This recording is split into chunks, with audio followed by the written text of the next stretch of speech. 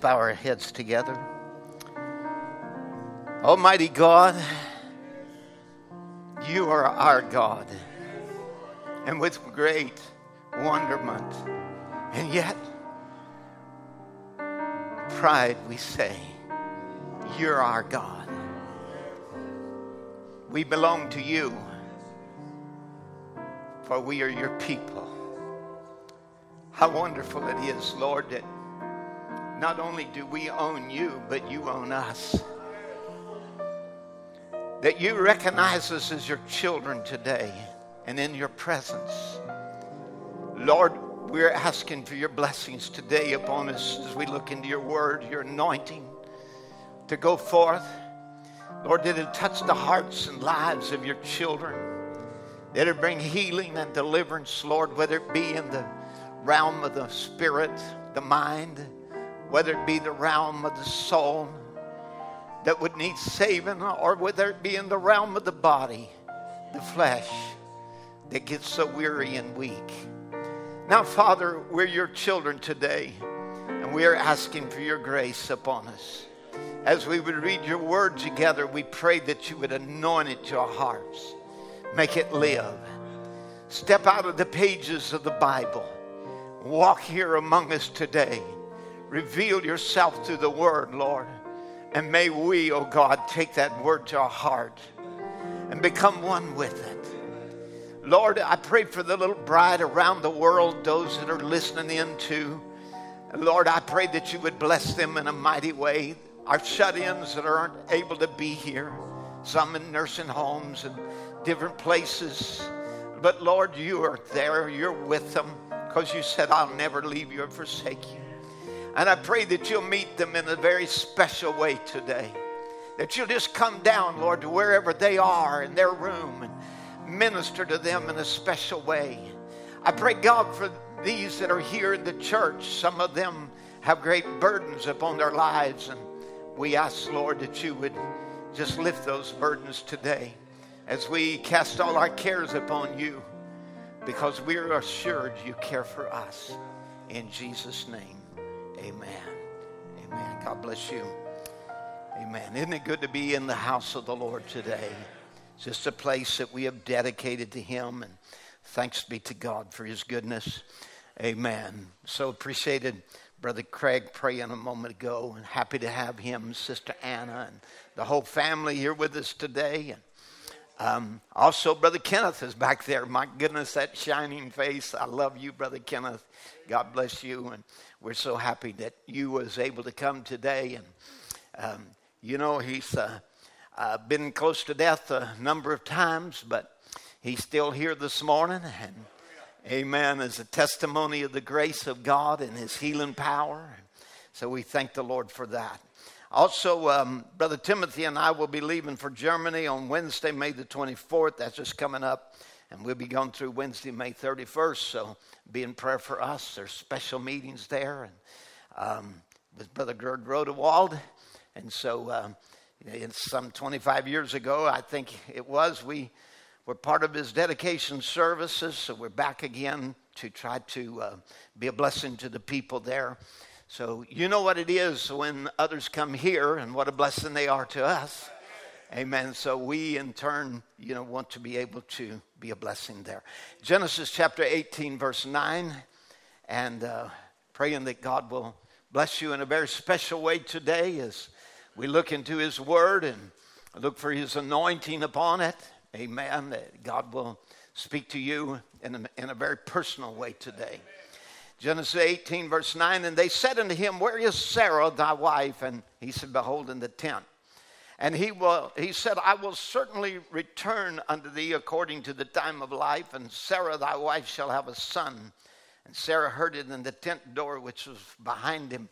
Now Abraham and Sarah were old and well stricken in age, and it ceased to be with Sarah after the manner of women. Therefore Sarah laughed within herself, saying, after I am waxed old, and shall I have pleasure, my Lord, being old also? And the Lord said unto Abraham, wherefore did Sarah laugh, saying, shall I of a surety bear a child which am old? Is there anything too hard for the Lord? At the time appointed, I will return unto thee according to the time of life, and Sarah shall have a son. And then Sarah denied, saying, I laugh not, for she was afraid. And he said, Nay, but thou didst laugh. God bless you. Can be seated. Today I want to speak on changing our heart, our mouth, and our confession. I touched a nerve last time I ministered. I preached on Sarah, watch your tongue. You see, God's word must be believed. And like the old woman Sarah sitting in her unbelief, scoffing at the promise, her heart had to be changed from doubting to believing. And it took the manifestation of God in the form of a man to discern her heart and turn it from the unbelief and that it held her. It's so great an unbelief that, in fact, it was years of accumulated unbelief. That she, when she would hear it from God himself, she would actually scoff or laugh in the face of an all-knowing God and then try to cover it up by lying. We went through it last week, the quotes where Brother Branham said God should have killed her right there, but he said he couldn't do it because she's part of Abraham. And he said the same with us. The grace of God holds us even in our moments of unbelief and our doubting and confusion. And we had you to listen to the sermon, Speak to This Mountain in San Jose, where Brother Branham, went over the third pull of his ministry, and God was trying to show him the truth of Mark 11:23 and the speaking of the word, and he stumbled over that and disbelieved it and said, well, it wasn't even in the atonement and so on, because of unbelief that he had to even struggling to believe that scripture could be for us. And then God trying to show it to him, and still in all of those moments of bumbling and stumbling and questioning and doubting and disbelieving and whatever else, but God's grace overrode all of that. Amen. And still honored the words of a man that spoke things into creation. And so it gives us a lot of hope for ourselves when we realize that how weak we are as human beings, and how often that we doubt and ponder and question and second guess and doubt the promises of God. And so like Sarah, the old woman, the church, she's not been barren for 2,000 years, and she's been waiting on the promised son and for Jesus to return, and she receives a visitation to turn her heart from years of accumulated doubts, of misinterpreted theology and unbelief, back to the faith of when she was a young girl, a young church, so that she in her heart must return to being the bride that she was at Pentecost. And remember, I can think of her, remember what it was like to skip like a young girl, to sport with your husband. Remember what it was like to laugh and rejoice. Sarah, you're going to laugh again. Remember what it was to be beautiful and desirable, and you're going to be so desirable that Jesus is coming back for you. Amen. And so she is that little faith woman. Yes, she's been a doubter, and it looks like God would have given up on her a long time ago, but he can't, because she is a part of Christ and what he had in his mind of her before the foundation of the world, and she's going to be everything God said she would be. And I want just to read what the prophet said and share what he could see with prophetic eyes. And these are a paraphrase of his word, but this is taken from God of this evil age. And he says, a bride, the church, the word, a people called out from here, there for his name's sake, will unite with the body of Christ. And the kingdom of the Antichrist will be taken and destroyed, and Christ shall take the throne and set upon the throne of his father David, and reign upon the earth for 1,000 years, and then present the church to God without spot or blemish. Sometimes I wonder how in the world is he going to do it with as many blemishes and spots and troubles and misunderstandings and doubtings and confusions and men rising up with their own ideas and everything else. And yet God said, I'm going to do it. Amen. That's what gives me a lot of courage this morning for myself and for you too. Amen. And he says, I'll picture the bride of Christ now. Now, the humble little bride of Christ just simply believes the word, whoever she is. The bride is made up of individuals, and I hope and trust there's many sitting present, many listening in. And I hope that myself and every one of you all are part of that bride, and all that's been ordained to that will be that, because it's their nature. They recognize the word, can only recognize the word. Now, as he describes her, he says her beautiful long hair, Nazarite vow, shows she's vowed to God. Her beautiful gown of his promised word for the age that she's living in, wrapped around her, vindicating her with himself. Of Hebrews 13 and 8, Jesus Christ the same yesterday, today, and forever. And as she is part of the word groom, true to him in every point. The bride of Christ is vowed to Christ, and he is the word. A woman should not even wink at another man. She should make no signs, no emotions at all toward him, for she is absolutely a bride to one bridegroom. You listen to only one voice. My sheep know my voice. A stranger they will not follow. And what is a voice? Any man's voice is his word.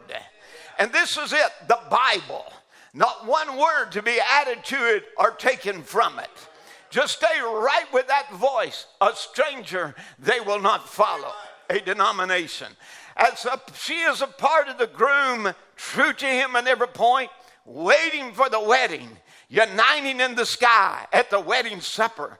She's been given and revealed to her the 7 sealed mysteries of the Bible, and she sees the folly of the deceiver so very close to the truth that almost deceived the elected. She, the real, true Christian, has revelation or faith in his word. She makes no claim of knowledge. They say, well, if you got a doctor's degree, makes no claim. I believe his word, doesn't claim to be educated, doesn't belong to any denomination or any party or any sect. She belongs to Christ. She's his wife, not the wife of a denomination. But in obedience, and this is what I want you to hear, that little faith woman that lives by faith, the bride, believes the word. She is obedient and waiting in love for the promise of the age to be confirmed. She's watching for it. She's a part of that word, and she's watching for her life to manifest that word. Amen. Can you imagine here God speaking of you as Brother Branham envisioned the bride, that little faith woman? Now, you may not feel like a little faith woman or a little faith church is, or whatever, but we are the bride of Jesus Christ, and we have been called a little faith woman. The body, said, which is the word, is waiting for the life, which is the spirit, to confirm it or make it alive. That's what she's waiting for. There's no other life will work in her. She can't come to life any other way. Yet she feels it out there, and she knows it's going to happen. Then here it happens, and then she wakes up, and God says, let there be, and she come forth like the first one come forth. So you see, God is still creating the bride in his image. And the word of the angel put Sarah in position of a princess. A stately, dignified lady of high rank. But for too long, she could only see herself as a failure, as having gone too far gone, or too old, or unable, and undesirable. Why she couldn't even be desired even if as a wife to a 100-year-old man. You know, she just wasn't desirable anymore. And certainly, too, unable to fulfill the prophecy. You see, in her mind, she was too weak. She was too faithless to even believe. Hope was gone. Not only was her body dead, her faith was dead. How do I know her faith was dead? Because faith without works is dead. And she had no works. She had no belief. You know, she saw herself as one thing, but God saw her as another. That's what I want you to see about yourself today. You may see yourself as one thing, but I want you to understand the way God sees you. You may see yourself as weak and unable, and I don't have the ability to be an overcomer. But God says you are mighty in faith. You're that little faith woman. You're a people of a rapture. You are people of an end time word that has been manifested in the flesh today. You see, she would see herself as one thing, but God was seeing her as another. Oh, if today we could just see ourselves as God sees us. Amen. God didn't see a woman too old. He didn't see a woman too feeble. He didn't see a woman too unable. He didn't see her too weak or too much doubt, too much unbelief. Even though when he heard her unbelief and discerned her unbelief and called it out, he said, but that's not who you are. You are not a doubter. Amen. You are a believer. And the visitation of the angel came to turn her heart to believing again. That's what this message has come to do. Amen. It comes to turn our hearts to believe in.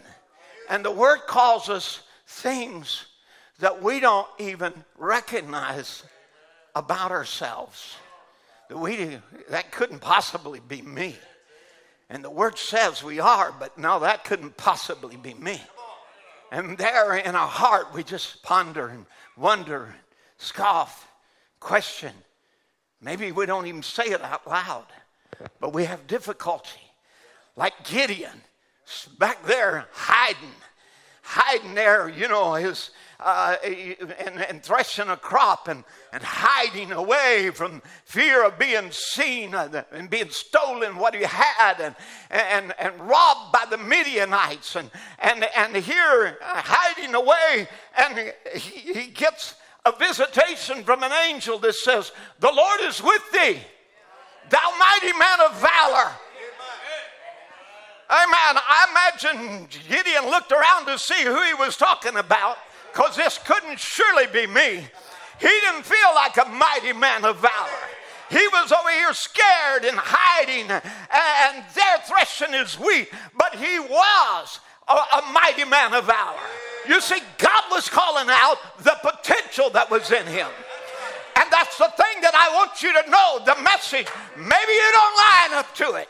Maybe you don't measure up. But God isn't talking about what you are now. God is calling out the potential that it lays within that predestinated seed. Things that you can't even see. Things that you don't even recognize about yourself. And yet the Word of God said, this is what you are. Brother Branham could not recognize himself as one who could speak to a mountain, who could create a squirrel with words. But God was showing him the potential that lays in the power of his Word in spite of your unbelief. Listen, God's going to have a rapture. He's going to have a bride in spite of yourself. Amen. Where is Sarah, thy wife? Where's your wife? Where's the princess? That's what he called her. Princess. Sarah says, I don't feel like no princess.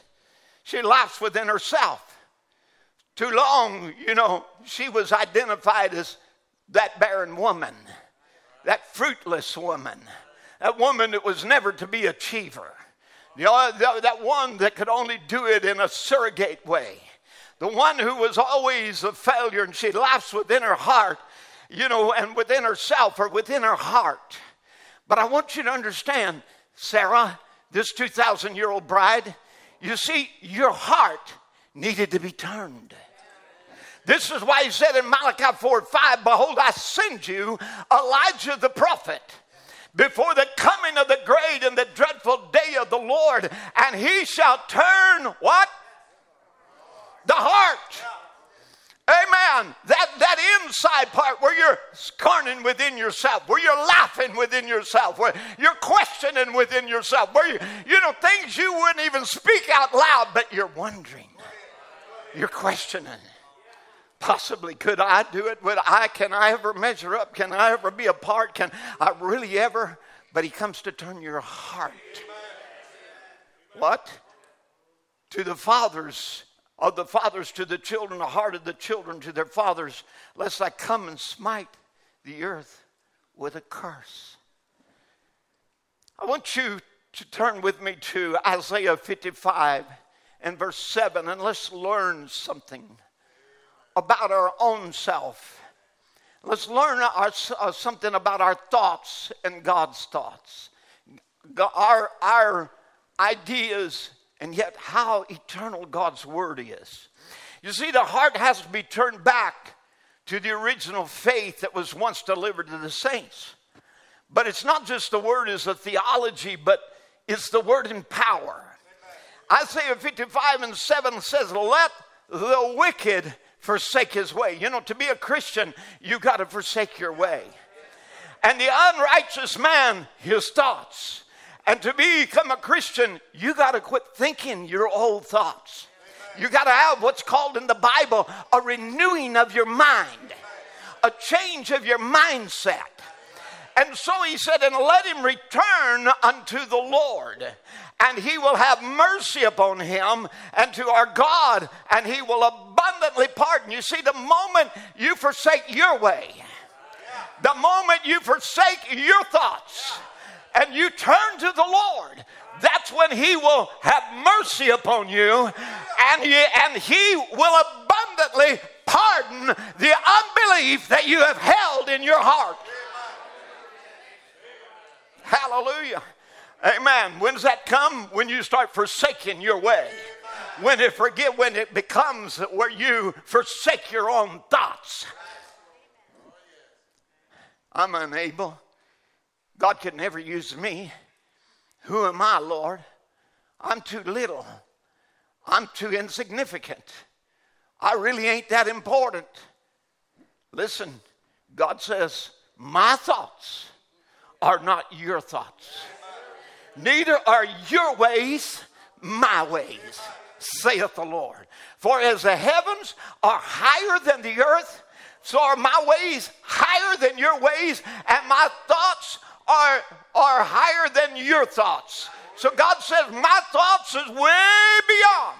This is why he said that he is able to do exceedingly abundantly above that which you are able to think or ask. You can't ask of God something big enough, something hard enough, something difficult enough. Come on. This God, there's nothing too hard for him. Amen. And your problem isn't too insignificant. Brother Branham said God would raise up under the third pull a little insignificant minnow fish, little nothing, and show he has resurrection and life, that God cares about little things. I want you to know God cares about your little things. For as the rain cometh down and the snow from the heaven, and returneth not thither, but watereth the earth, and maketh it come down and bud, bring forth and bud, that it may give seed to the sower and bread to the eater. So shall my word be that goeth forth out of my mouth. It shall not return unto me void, but it shall accomplish that which I please, and it shall prosper in the thing whether to I send it. For you shall go out with joy and shall be led forth with peace. The mountains and the hills shall break forth before you into singing, and all the trees of the field shall clap their hands. Sarah, you're going to laugh again. Sarah, you're coming to a springtime.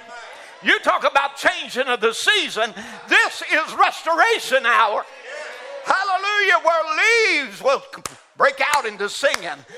Amen. The hills shall break before in singing, and they shall clap their hands. And there's going to be it's a time of rejoicing. The Bible calls it a time of refreshing from the presence of the Lord. Instead of thorns, it shall come up a fir tree, something usable. Instead of a briar, another thorn, it shall come up for a myrtle tree. And it shall be to the Lord for a name, for an everlasting sign that shall not be cut off. So the word will not return to God empty. It shall accomplish what he sent it to do. I want to reassure you today. In the moments of great calamity, in the moment where the world is nervous, in the moment where governments and economies are about to fall and collapse, in the moments when we're being lied to on every hand, and there's rising of evil like you've never seen, I want you to know the word God sent in this day will not return to him empty. It's going to accomplish getting a bride for his namesake. Amen. Amen. Now, don't look like he has much to work with. A 2,000-year-old woman with accumulated unbelief. Amen. It don't look like he has much to work with, but God showed you what he can do. Little is much.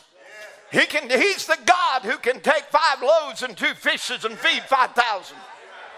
He's a God that can take things that you think's impossible and turn them around, making your impossibilities possibilities. Hallelujah. Praise the Lord. You never get too old. You never get too feeble. It's not just for young people. It's for the old, the aged, the decrepit, the feeble, the weary, the beat down, the broken situation, the broken home, the broken marriage, the broken relationships. I don't care how broken. Hallelujah. He's the resurrection and the life. 1 Thessalonians 2:13 says, for this cause we thank God without ceasing, because when you received the word of God which you heard of us, you received it not as the word of men, but as in truth the word of God. You see, when you take your Bible, that's the way you got to take it.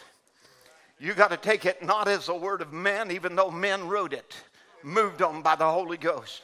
You got to take it as it is the truth, the word of God, which effectually works in you when you believe. Come on now. Amen. Look, another translation said, when you have faith, the word of God is a living power in you. Let me say it again. When you have faith, the word of God is a living power in you. Amen.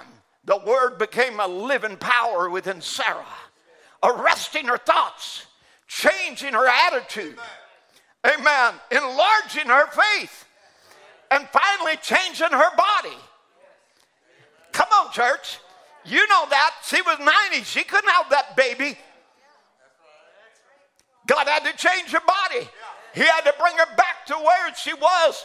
Can I say it this way? The bride she was at Pentecost. He had to renew her again. He had to restore her. And he had to fix the problem that caused her to stray to begin with. To be barren. When the angel came, Sarah was faithless, hopeless, bitter, angry, old, set in her ways. But he turned her heart. And she began to see herself as God saw her. God said, I don't see this old woman. I see a young woman. I don't see somebody that's feeble and got a problem and hunchback and old and a tremor in her voice. I see a young woman. I see one capable of bringing forth a child, of chasing a baby, of washing diapers. Amen. Of getting up during the night and tending to a little one. Come on, I see her something different than it is. And he had to turn her heart where she could begin to see herself as God saw her. She was a princess. That's what God called her. He made her name Princess, chosen. Come on. Elect, desirable. No longer a forsaken woman, but a sought after woman. Not even just by her husband, but a young king would look upon her, and she was so beautiful. A beauty that had to come first on the inside. Trying to get something to you. It had to first turn her heart, and her heart become beautiful. And her thoughts then become beautiful. And then her words become beautiful. Hallelujah. And then her whole body began to become beautiful. I'm trying to tell you something, friends. When your heart gets turned and began then to speak from the heart, from the heart, the mouth begins to speak. Amen. And you begin to speak. Amen. I am what he says I am. I can do all things through Christ. I am more than an overcomer. I am not a defeated person. I am a conqueror. I am an overcomer. Amen. But it has to come first on the inside. You see, Sarah had a change in her heart first. Before the change of her body, she started believing she was a princess. Amen. Not one by a substitution through a child of Hagar, but that she was indeed, absolutely indeed, the queen mother of the Abrahamic race. Brother, when she began to think different, she started walking with her shoulders back. Amen. Her head held up high. And God had called her a princess. Well, if God calls me a princess, I'm going to act like a princess. If God calls me bride, I'm going to act like bride. If God says I'm his son or his daughter, I'm going to act like a son or daughter. I'm going to behave like he called me. Amen. God had called her a princess. And that nagging feeling of, I'll never be good enough. I'm too weak. My faith isn't that strong. I'll never have enough. I can never please God enough. It's too much. God expects too much of me. You know, it's that spirit of fear that wants to sneak up on you and overwhelm you and keep you trying to pry its wicked fingers off of your neck. You know, it's that spirit of fear that wants to choke you down and hold you back. God wants you to know you're loved. You're cared about. He says in Isaiah 43:4, you are precious in my eyes, and you are honored, and I love you. Isn't that wonderful? You are precious in my eyes. You are honored, and I love you. God wants you to know, I love you. Amen. God, the Psalm says, God is within her, and she shall not fall. Jesus said in John 15:9, he said, the Father, as the Father has loved me, so have I loved you. Abide in my love. This is what God wants for you. To know that you're loved. That he cares about you. As he would say, cast all your cares on me. Because I care for you. But in spite of that, you feel doubtful. How can he love me? I've never done anything worthy of being loved. But this is what the Bible says you are worthy. In fact, the matter is, he says, you're somebody I'll fight for. He said the Lord will fight for you, and you only need to be still. Amen. You don't have to do a thing, but just trust in me. Amen. That's all you have to do. Just be still. Amen. And trust in me, and I'm going to fight for you. Can you imagine God fighting on your behalf? That you're worth fighting over. Come on now. If Michael would fight over the dead body of Moses, amen, then don't you know God's going to fight over the body of his bride? Hallelujah. Don't you know he's fighting for you this morning? Hallelujah. This God says you're worth fighting for.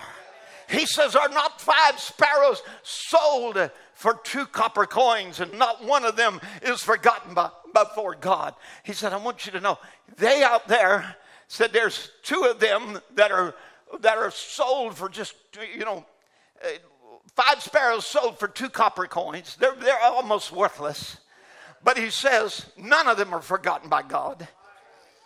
Amen. I'm the God of the insignificant. I'm the God of even those that people don't think anything of. And he said, about you now. Now, wait a minute. Your very hairs of your head are numbered. That's how close I know you. That's how intimate I am with you. Amen. That the very hairs of your head are numbered. So don't fear no more. He said, you're more value than sparrows. They're so insignificant, man will sell them for nothing, for pennies. But for you, oh my, amen, you're not insignificant. You are worthy. You are mine. You are sought after. You are cared about. You are loved. You are wanted.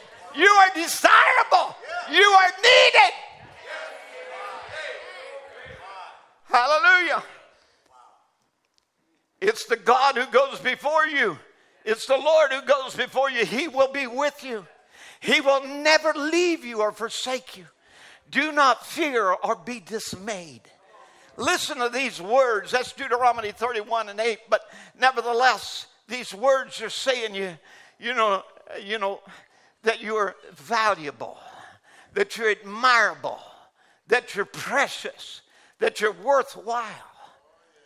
Oh, it's so hard sometimes to see ourselves in that light.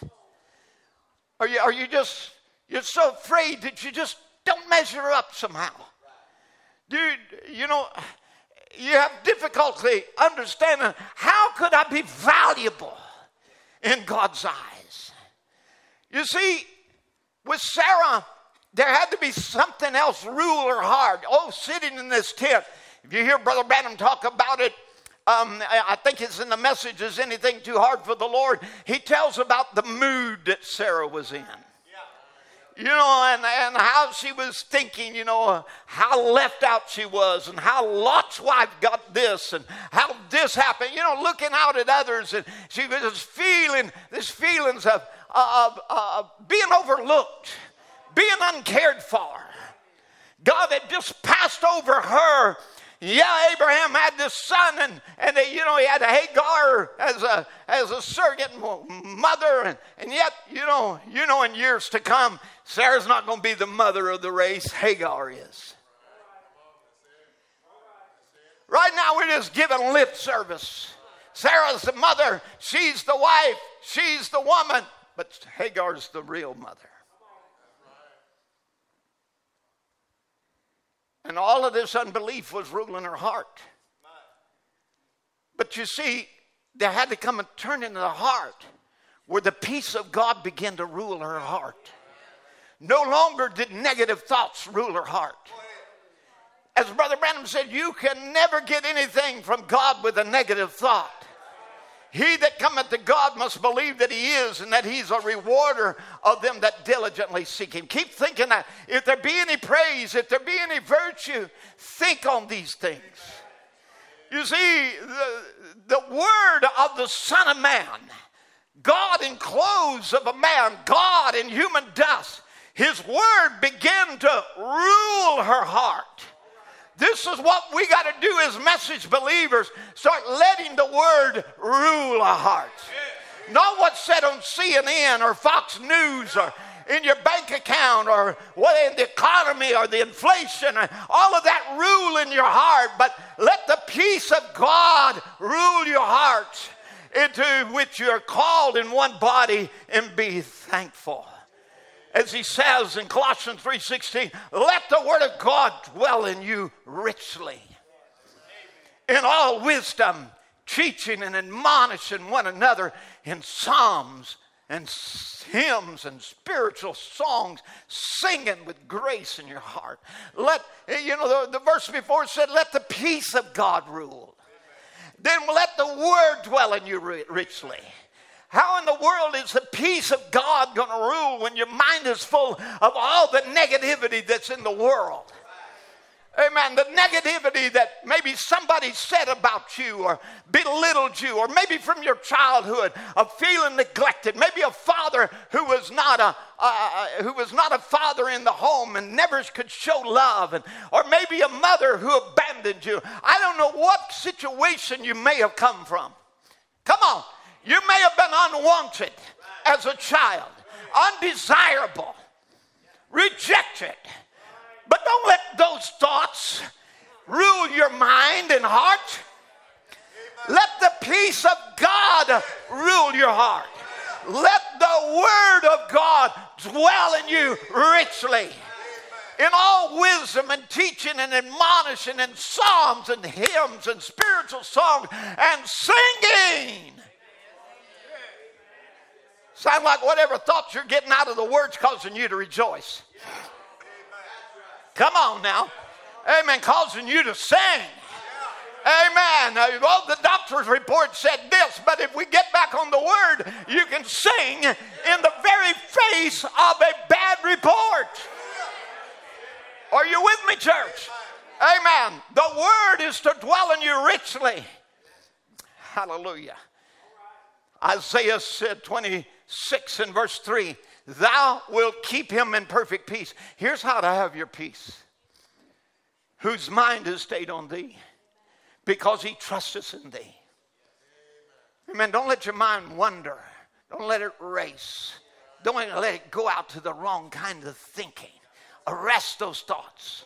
Brother Branham said it's birds that are flying over, and they want to come there in your mind, but he said, you can't help that, but he said, don't let them roost. Take you a double-barreled shotgun of Old and New Testament and load it. Amen. Notice he said, thou wilt keep him in perfect peace, whose mind is stayed on thee, because he trusteth in thee. Trust in the Lord forever, for the Lord Jehovah is everlasting strength. Hallelujah. Put your trust in him. Amen. Some men will trust in horses. The Old Testament said that was their power then. Some will trust in their armies. But our trust is in the name of the Lord God of Israel. You see, of course, the Spirit of God is the Word, and they're one and the same. We are a Word bride. Amen. And what's coming forth in this hour is, in the church, is a Word bride. It's in the sermon of birth pains, Brother Branham said, she's fixing to bring forth the perfect word. And the groom, the word, is coming for the word bride. As a woman is part of a man, so the church will have to be a word-abiding church. Every word of the Bible, a word-abiding church. Letting the word dwell in you richly. Amen. So every word that is spoken of the virgin must be fulfilled in this bride. She is the absolute embodiment of all the scriptures and all the types that spoke of a bride. Amen. So, it doesn't matter whether it's Sarah or Rebecca or Esther or who. She is embodiments of all that ever spoke of the bride. It's Malachi 4 says our hearts are to be turned to that.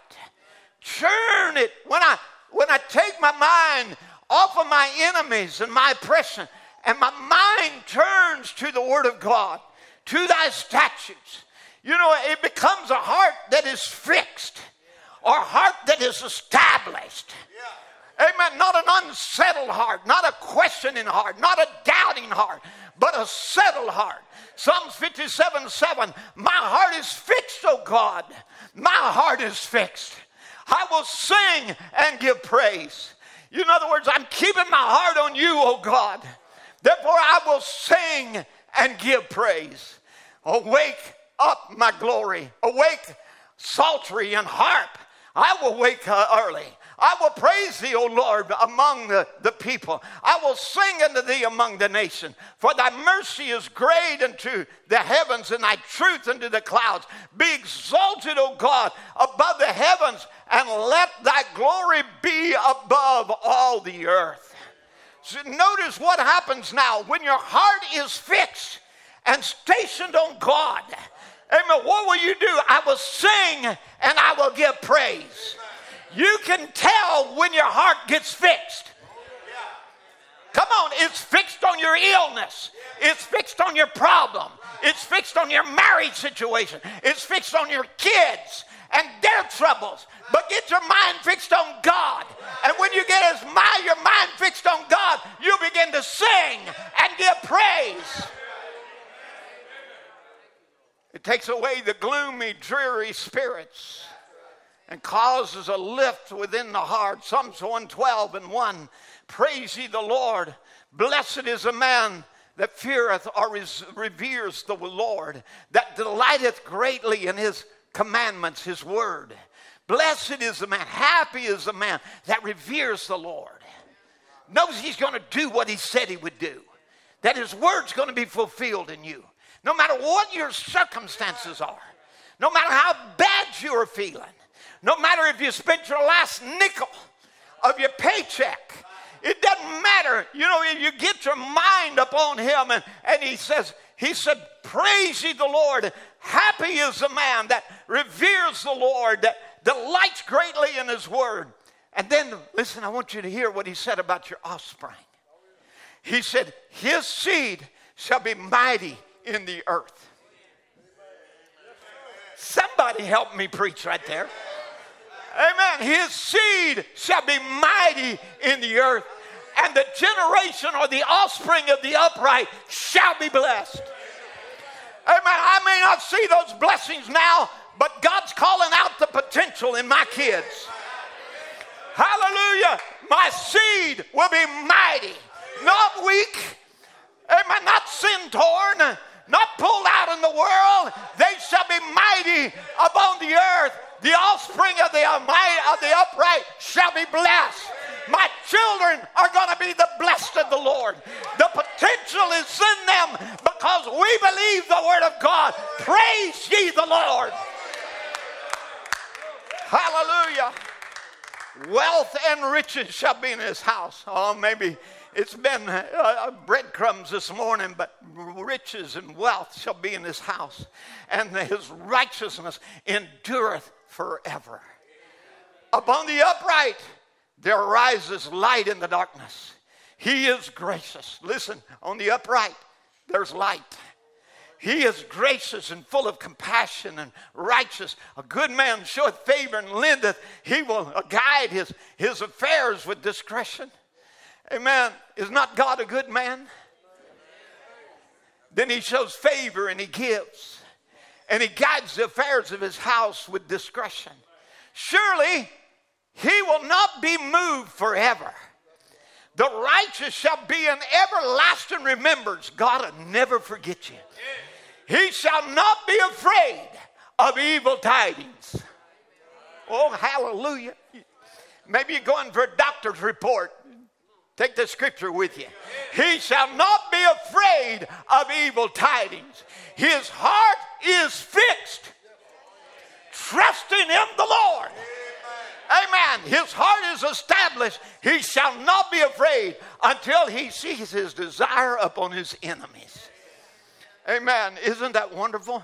The Bible is saying you're going to see your desire upon your enemy. What's going to happen to cancer? What's going to happen to trouble? Come on. What's going to happen to the devil? You're going to see your desire upon your enemy. Amen. Your heart is fixed. Now, Brother Branham tells us in the Pergamean church age, he gives us a few keys here.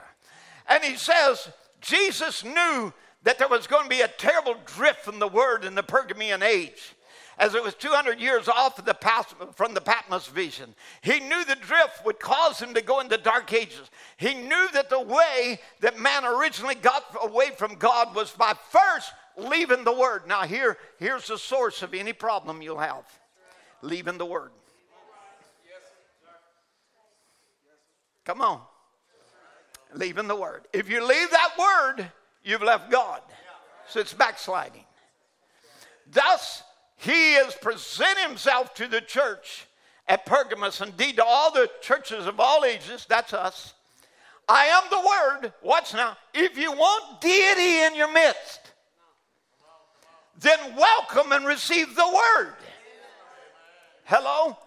Don't let anything or anyone get between you and that word. This is which I'm giving you. The word is a revelation of myself. I am the word. Remember that. Oh, well, Brother Tim, glory to God, we have received the message, and man, we have welcomed the word, the seals, the mysteries, the revelation, and how to dress, and God sent a prophet, hallelujah. Well, what about his word about healing? Amen. What about his word about healing? I'm asking. The Bible said in Deuteronomy 7:15, and the Lord will take away from you all sickness and will afflict you with none of the terrible diseases of Egypt which you have known. So you see, he's going to take away all sickness. Are you with me now? Amen. Then if you're sick, welcome that word. Amen. Welcome that word. Because what? That brings deity in on the scene when you welcome and receive the word. The Lord will take away all your sickness and will afflict you with none of the terrible diseases of Egypt which you've known. Now, let me just say this. No sickness is from God.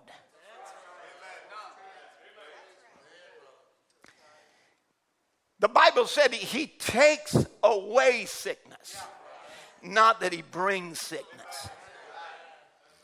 He promised that he would not afflict us with any of the terrible diseases of Egypt.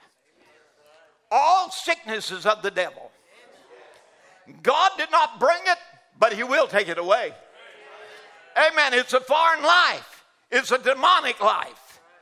Amen. But we have the right to cast it out. But the only way you'll ever cast it out is you've got to first believe the word. Oh, Brother Tim and Brother Joe would just lay hands on me and give me a private word. It's not. That's a secondary. A prophet vision or a prophet word, even if Brother Branham said the visions I have and the thing is a secondary way of God speaking. Even in preaching like I'm preaching this morning is a secondary way of God speaking. But he said God's first way of speaking is his Bible, the Word of God. This is his first. And it can't go different. I don't care what a prophet said or anybody else said. If an angel comes from heaven and says any other thing, he's accursed. So if you want God to come on the scene, welcome the word. Receive it. Quit thinking, well, I'm sick. God, what did I do this time? How did I fail you? What did I do? Why are we always blaming our relationship with God? Like he's just watching out for you to slip up somewhere so he can get you.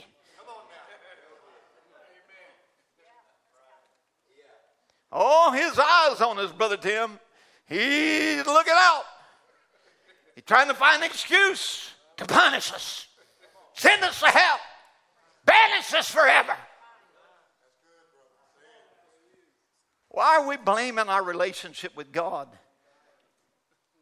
every time that something has? Oh, I'm sick, though. I must have failed God. You're sick. I'm going to tell you why you're sick. Because you're human. And your body was perverted from perfection. When God originally made man, he couldn't get sick. listen, all sickness is of the devil. Amen. And because your body was perverted from perfection, it's now open to the tormenting spirit of the devil. So Satan's army brings diseases. That's what he is. He's a destroyer. Satan, the kingdom of Satan is sickness, death, sorrow, frustration, worry. All on Satan. God is life, faith, peace, joy. Amen. And those are the two forces coming together right now. And they're battling right now. Not just in this building, but right in your mind. Amen. Because that's where the greatest battle is ever fought. Amen. And the only way that you're going to win the battle is by changing your mind to start believing what God's word said. Amen. Or either you're giving weapons to the devil to destroy you. They battle right here day by day. Every day. Satan, as Brother Branham said, following you along, that great big kingly priestly Goliath trying to scare the liver out of you. Well, I'll tell you what, don't look on the internet to see about your problem. You'll get your liver and your gizzard and everything else scared out of you. Amen. Look in the Bible to see about your situation. Amen. Be fortified with the gospel, with the word of truth around your loin. Amen. A helmet of salvation, a shield of faith, a sword waving in your hand, and say, Satan, I'm coming to meet you in the name of Jesus Christ.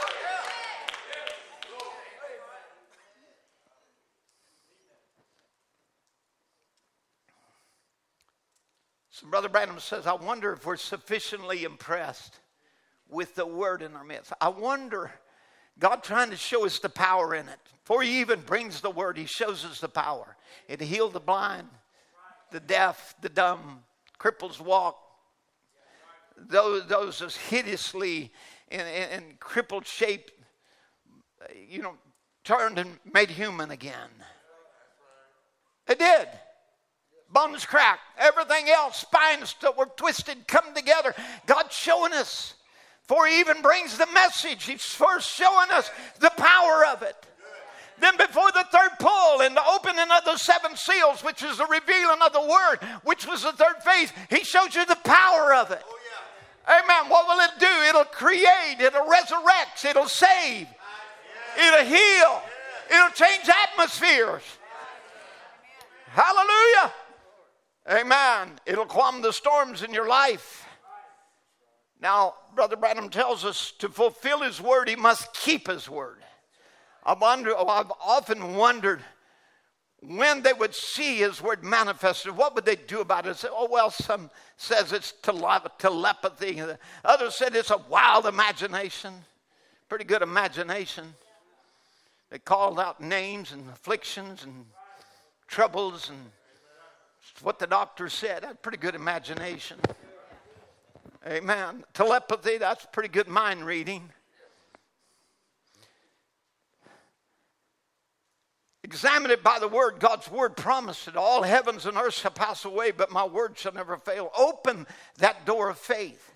When Jesus was on the earth, he knew that scripture pertained to him, which said, you destroy this body, I'll raise it up again in 3 days. The prophet had said, I'll not suffer my Holy One to see corruption, neither will I leave his soul in hell. He knew that scripture pertained to him, and he was the Messiah, and he knew it. His unfailing faith put him in position to know that he was the perfect born Son of God. If your faith will put you in position to know that every divine promise of God's Bible is for you, just as sure as it pertained to him, every promise pertains to you. Oh, this ought to change your attitude about the written word. Amen. Your healing, your salvation, your freedom from sin, your selfishness, and your indifference, your little turtle shell you want to pull yourself into. Christ come in to be Lord and ruler, to set you free from those things. But we won't do it. And he said the reason why is because people are fulfilling the scripture of being lukewarm, cold, and formal. I wonder if we're sufficiently impressed with the word in our midst. We received a message from an angel. Do we believe what it said? Let me give you a thought here. He says, how do we pray? We pray in Jesus' name, don't we? Every prayer is in his name, or there isn't any answer. Yet in 1 John 5:14, we're told this is the confidence we have in him, that if we ask anything according to his will, he heareth us. You know, the first thing you got to do is decide whether it's God's will or not. Well, I don't know if it's God's will to heal me. Well, then you better figure it out. The Bible said it is. God showed his will in Jesus. He healed the sick everywhere he went. He was the divine will of God made manifest. His attitude toward the sick is the same today as it was then. Because he's the same yesterday, today, and forever. Somebody help me preach. So the first thing you got to do, is it God's will to heal me? Yes, it's God's will to heal me. He said it over and over and over and over and over and over and over and over again in his word. So this is a confidence that we have in him, that if we ask anything according to his will, he heareth us. We know that he hears us whatsoever we ask. We know that we have the petitions we desired of him.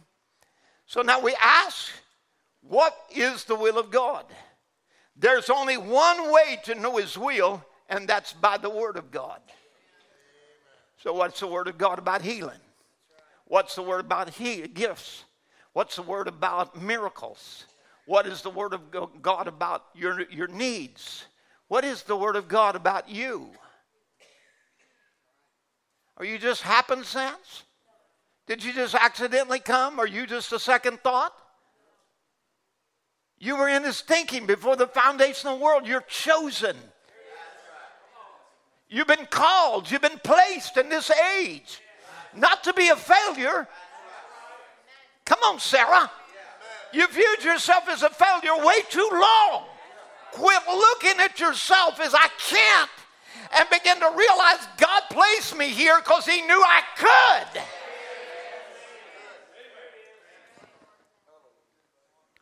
Lamentations 3:37, who is he that saith, and it come to pass when the Lord commandeth it not? Therefore, there it is. If it isn't in the word, you can't have it. We can't ask unless it's in the word. And we can't petition or ask unless it's in his name. There it is again. Jesus, the name, is the word, the will. You can't separate God and his word. They are one. So I can have healing because it's in the word. I can have peace because it's in the word. Amen. John 14:27. Peace I leave with you. My peace I give unto you. Not as the world giveth, I give unto you. Let not your heart be troubled, neither let it be afraid. Now here's what God is saying. Now listen, if you weren't capable of becoming this, he could never say it.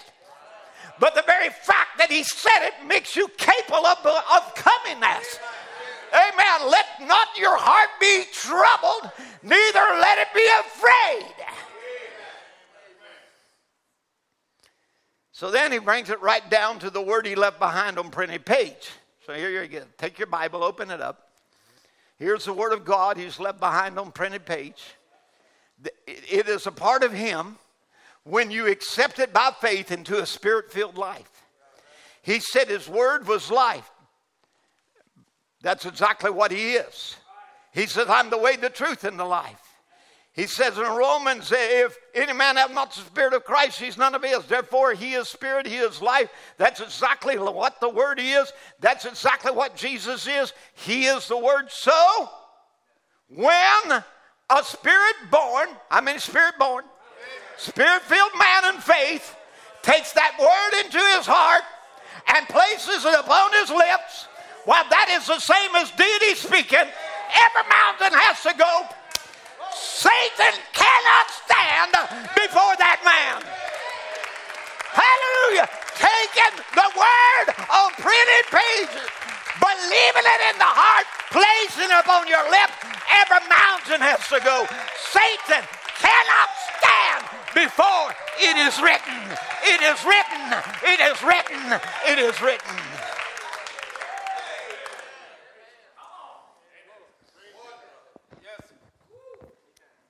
If the church, way back in that third age, had only held on to the revelation. See, that's what the devil's trying to do to us. Get us to let go of the revelation of the living word in our midst. Living word, not dead word, not a creed, not just a message with no life in it, but a living word. A word with power. The power of God would have never faded as it did in those dark ages. And right today, how many's ready for this? Right today, when the church returns to the word in faith, we can say without a doubt that the glory of God and the wondrous acts of God will be in her midst again. Hallelujah. Let me announce it loud and clear. When she returns in faith, that little faith woman, this one, that one, here, there, that bride, this one, here, there, whoever you are, individuals, when you return in faith, hallelujah, the glory of God and his wonderful acts of God will be in our midst again. And she will. Because she is that little faith woman. And she must understand and know her position as princess. David knew his position. He'd been anointed. I wish I was. You have. Amen. Come on, church. A prophet anointed you as much as come on. You know that as much as anointed David. You've been anointed by message in this last day, the Laodicean age in this last day, to sit with him on his throne. So anything between here and the rapture to get you away, any Goliath, any devil, his head's coming off. If he dares to challenge the servants of the living God, if he dares to resist that name, if he steps out in boldness, walking out to try to defeat this bride, his head will come off. Not us defeated. We have been anointed to sit on the throne. David knew his position. Every morning, every person should get up and pick up 5 stones. You know, I can walk right out here and not find the stone, but I know some places I can find the stone. So I go to that place because I'm not going to just find the right stone anywhere, but I'm going to find the right stone. Amen. You're not going to get it on CNN. Brother Tim, I got to have my news. All you get is more unbelief, doubt, confusion, lies. I don't care if it comes from Fox. Lies. He's a sly old fox. Liar.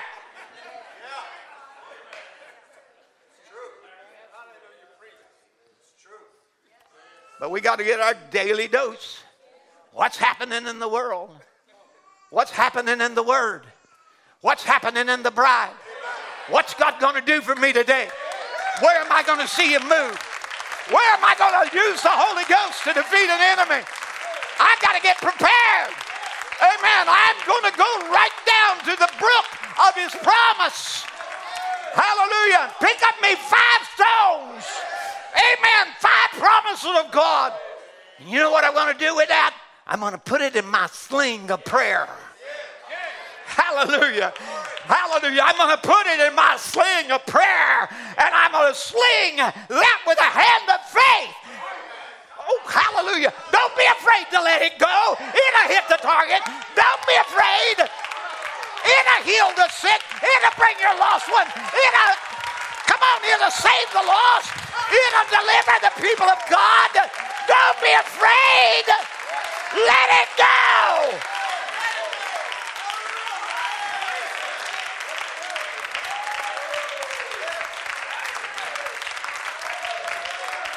Hallelujah. Hallelujah.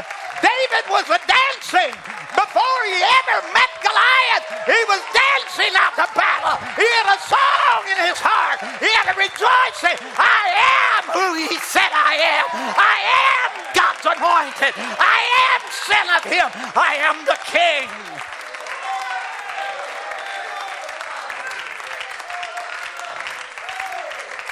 Where is that Goliath? Where is that cancer eating you up? Where is those cataracts? Where is that crippled arm? Where is that problem? Where is that devil?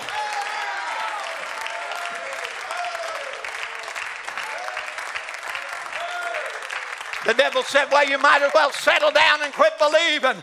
The doctor said this and that. Listen, the Christ that made you stop drinking, that's made you stop smoking and lying and stealing, that saved your life from a life of drunkenness, from sin and from a devil's grave. If that God can do that for you, hallelujah, he will save you from your cancer, your TB, your old age problem, whatever it is.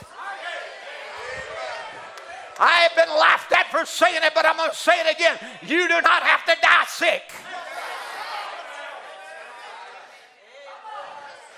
You can die healthy and well and change dimensions. Hallelujah. Amen. I'll tell you what, church, don't you give up on me. Don't you just discount me. Don't you say, well, he's just too old and just a little bit too feeble, to carry the load. No, I ain't. Greater is he that is in me than he that is in the world. Hallelujah, I'm here to the end.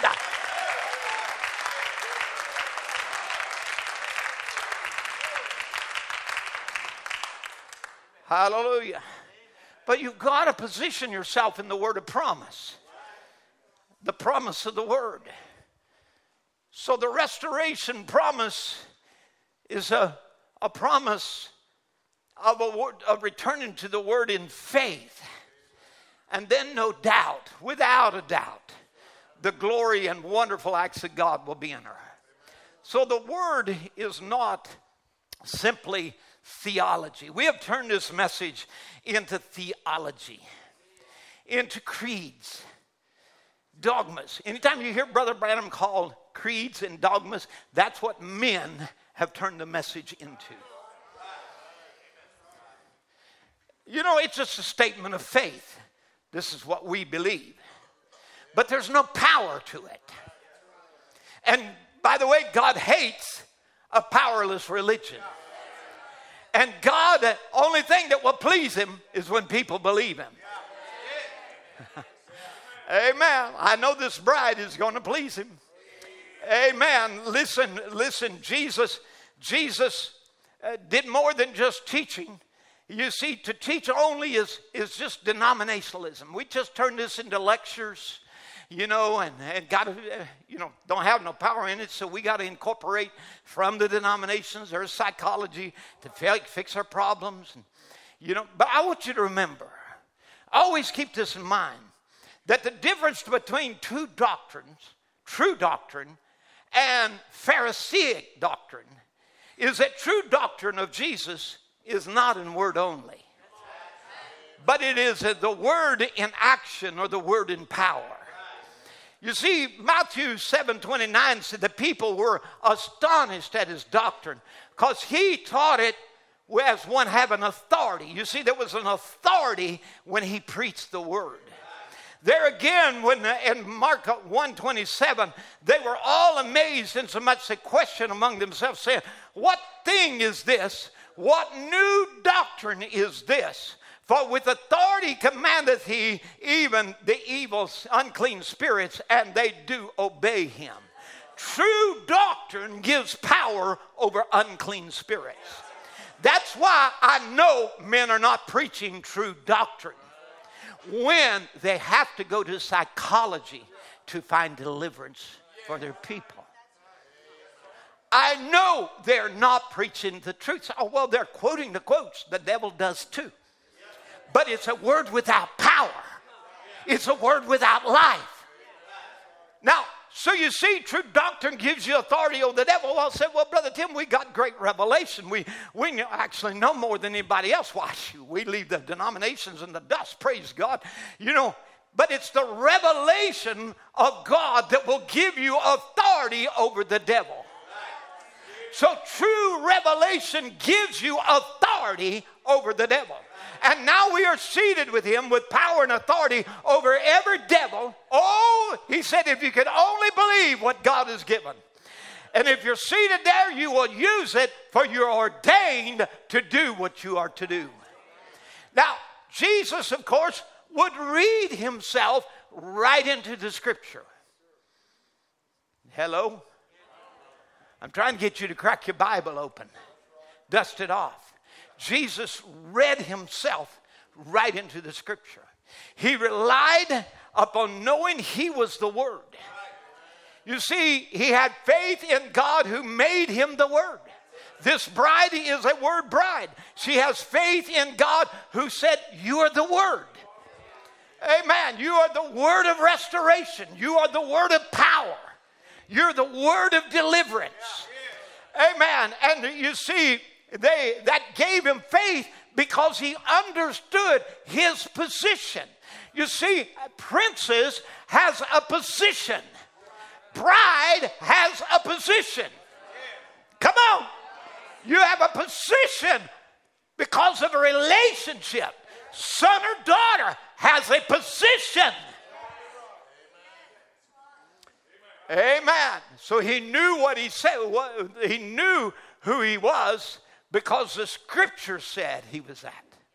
And here every scripture tied in. So it wasn't just one scripture, but all the scripture tied in over and over and again.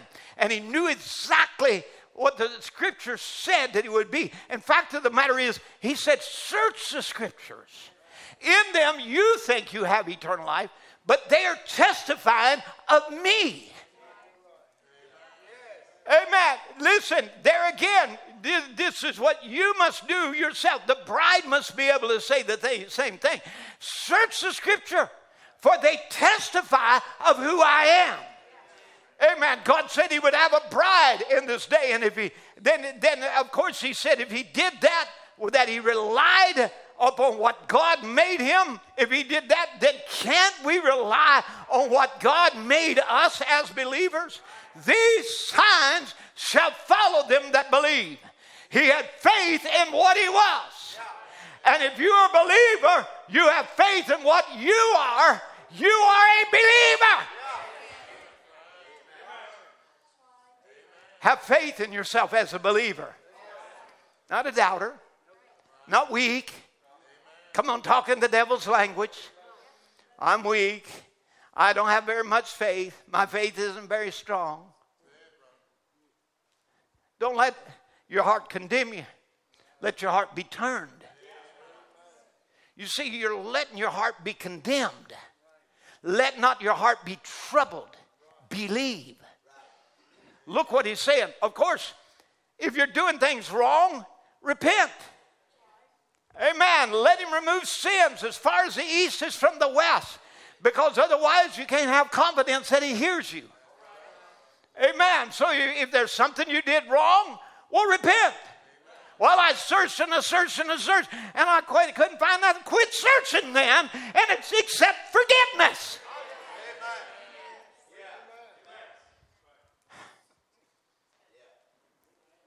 But when your heart don't condemn you and you know you're a believer, there's nothing between you and God. You can ask what you will and know it'll be given because it's the word that's given to you just like it was those disciples. Because it's the word that's given to you just like it was to those disciples. Could you accept that? That this Bible, this word is given to me just like it was to Peter, James, and John? Just like it was to Rahab or Elizabeth or whoever in the Bible. Come on, the word is given to you just like it was to those. Now the only thing you have to do then is have faith in what you are. Have faith in what the Word says you are. Amen. Because whatever the Word said about me, that's what I am. Though I don't see it yet, that's what I am. And Jesus had faith in the Word that said what he was. It's written of me. And he said, didn't David in the Psalms and the prophet and all of them speak of him? Said, I'm the bread of life that come down from God out of heaven. I am the tree of life from the Garden of Eden. I am all of these things. I am that I am. Now, so you see, a believer, he said, is the faith of God that moves in you. So because you are a believer, the faith of God is moving in you. It's an action. 1 Peter 3:12, Sister Jeannie sent me this week, and it blessed my heart. For the eyes of the Lord are over the righteous, and his ears are open unto their prayers. That ought to make every one of you shout. The eyes of the Lord are over the righteous, and his ears are open unto their prayers. God listens when you talk. Even Sarah, when you just kind of said it in your heart and it was scorning, God listened. He heard. Amen. But when you say things that pleases him, when you're agreeing with the word, come on now. Amen. His ears are open. Oh, you got my attention. You're saying what I said. Amen. You're in agreement with me. Your heart is in tune. Amen. It's been turned and it's in tune. Amen. Oh, listen, we're not to turn this message into a powerless religion. You see, it's the Word of God, and the Word of God is quick or alive. The Word of God is living and powerful. It is sharper than any two-edged sword. The Bible said in 2 Timothy 3:16, and just let me quote it like this: for all Scripture is breathed out by God. How did I speak? I breathed out words. Amen. Come on. The word, Scripture, had to come from God first. And he breathed it out and spoke it. And it's profitable for teaching, for reproof, for correction, for training in righteousness, that the man of God may be complete and equipped for every good work. So again, God gave you God breathed words that have power in them. Amen. To equip you for every good work. Amen. It's a living power, and it's energetic and active. Listen, Brother Branham talked about it. He said, I read the Bible, and here's his attitude toward it. He said, I read the Bible, and I get up and run around the chair and scream to the top of my voice and cry a little bit and sit down and read a little more and get up and run around again. Don't sound like to me he's listening to the news. Don't sound like me he was listening to CNN. He said, I read the Bible and I get up and run around the chair, scream to the top of my voice, cry a little bit, sit down, read a little more, and get up and run again. He said, I guess if the maid or somebody come by, they would think they had a maniac shut up in that room.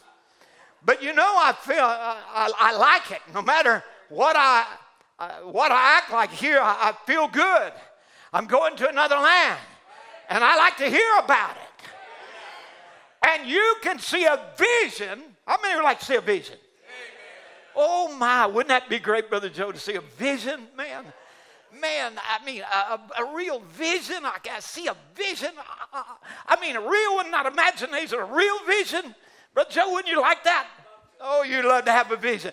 And you can see a vision anytime you look into the Bible. Hallelujah. You can see a vision of anytime. You can, hey, if you're sick, you can see a vision of a perfectly healed person and step by step walk into that. Hallelujah.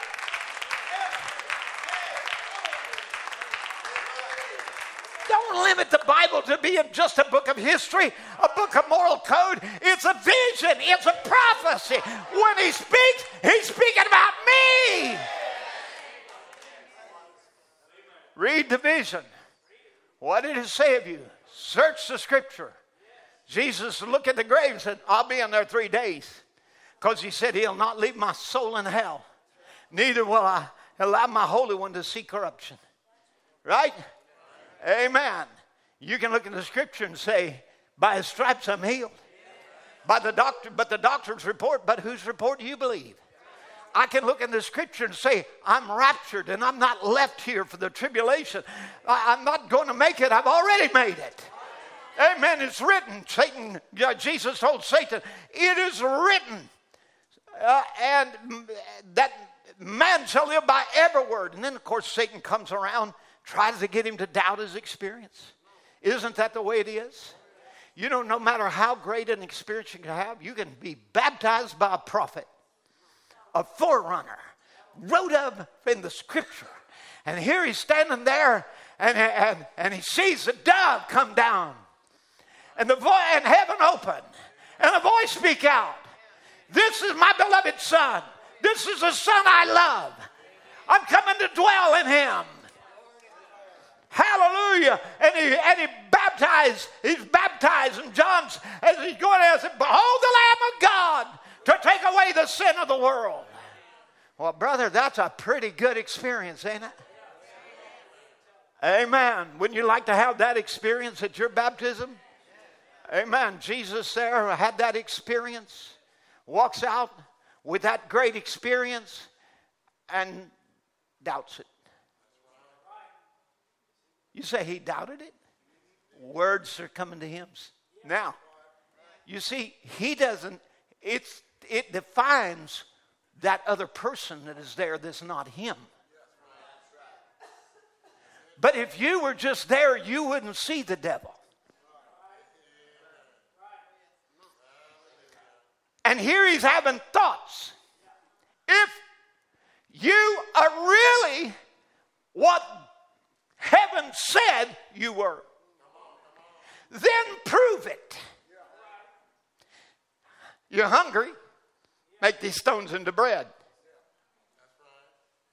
Come on. What was it? Satan was right there. Do you know the Bible said God led him into the wilderness? Other scriptures said, you know, it's found in Matthew 4:4 and Luke 4:4. So here again, what do you find in the scripture there is saying that Jesus, one of them says he was led of the Spirit. The other said he was driven of the Spirit. He was led and he was driven to go face an adversary, not a regular devil, but Satan himself. Not just some little devil that might be assigned to you, but the devil himself comes along and said, now, if you're the Son of God, trying to get him to doubt his experience. You see, that's the devil's job. Know who that is. I'm doubting my experience. No, you're not. The devil is putting doubts in your mind of your experience. Recognize who's speaking.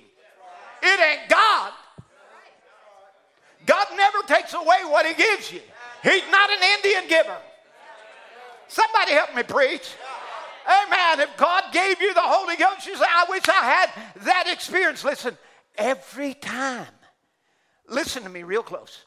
Every time that a person is born again, the same thing happens. Heaven opens, the dove ascended, and it's God saying, when he gives you the Holy Ghost, it's God saying, this is the Son I love, and I'm pleased to dwell in you. Otherwise, he ain't coming to dwell. But every person that's ever born again has had the Jesus experience on the River Jordan. Come on. Amen. What was it? The heavens opened. The dove descended. Come on. The voice says, what is his voice? It's the voice of his word. This is my beloved Son, and I'm happy. I'm pleased to come live in him. I'm giving him the Holy Ghost. If you got the Holy Ghost, that's what he said about you.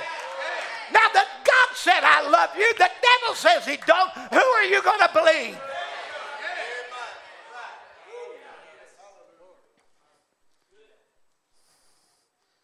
So you see, faith, sometimes when we look at the Bible, we look at it as a book.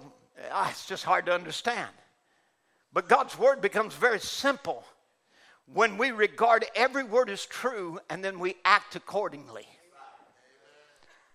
It's staggering truths of power and authority granted to the church then becomes a living reality. Faith is simply believing that God will do what he said he would do.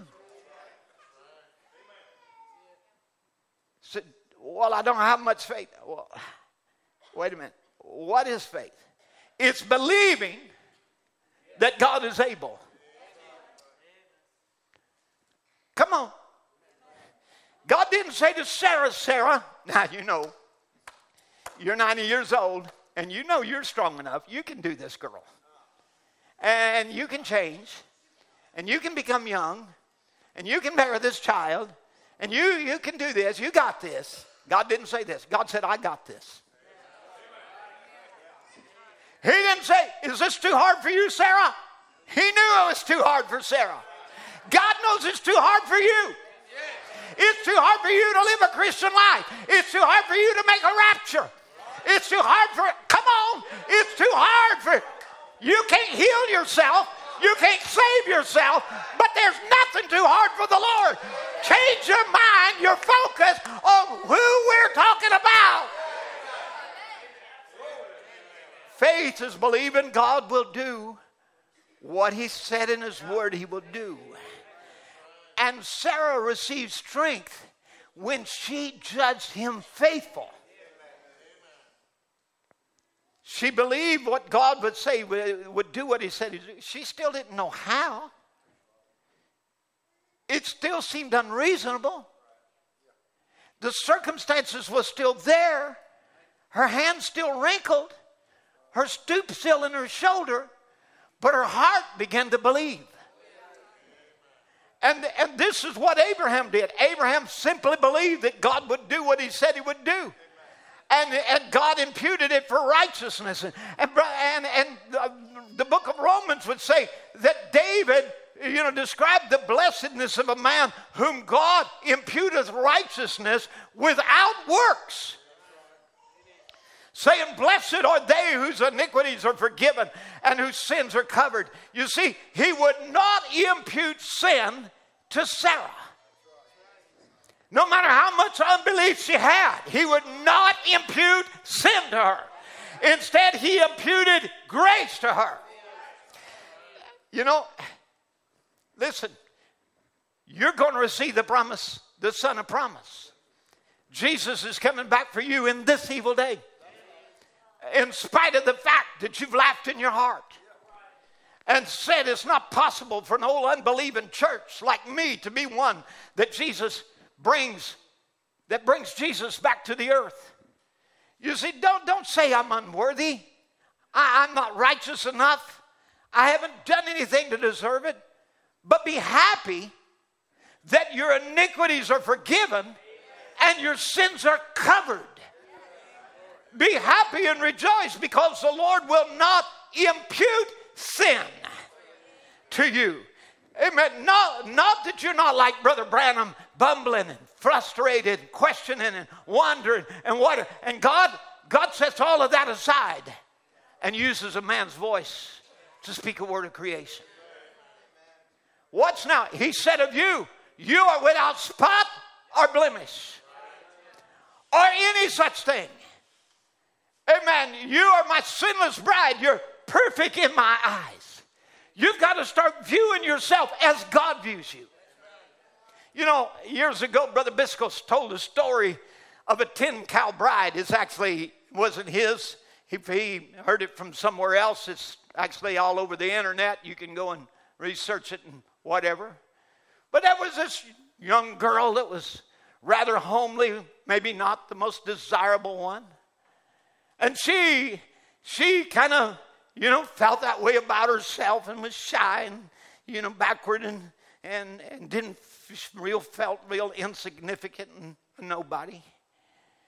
And so the story goes on that there was a man that saw her and loved her. And he said, he usually for a bride, the dowry would be maybe 1 or 2 cows, depending on her value, maybe someone that was maybe not that pretty, not that wanted, and didn't feel that valuable. They didn't feel maybe others didn't think she was that valuable, that he just gives one cow or 2 cows. She's real pretty and, really nice and every form and desirable and got lots of suitors when the price goes up, Yeah, Brother Joe, you got high prices for your girls. Yeah. Amen. And so he, so maybe for that one you get 5, but this man saw this girl and he loved her.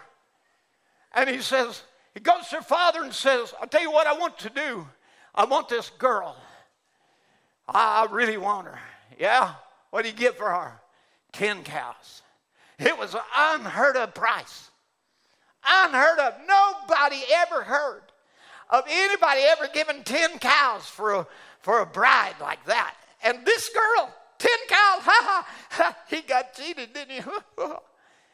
And the story goes on that he gave the dowry and gave the 10 cows, and the girl and the man went off and they were married.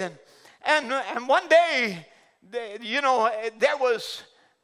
come a time for the girl to come back and visit the family and visit the village that she was from. And here, that girl that was just so beat down and shy and backwards and didn't feel good about herself, she come walking in with her head way back, big smile on her face, a flash in her eyes, and she was beautiful.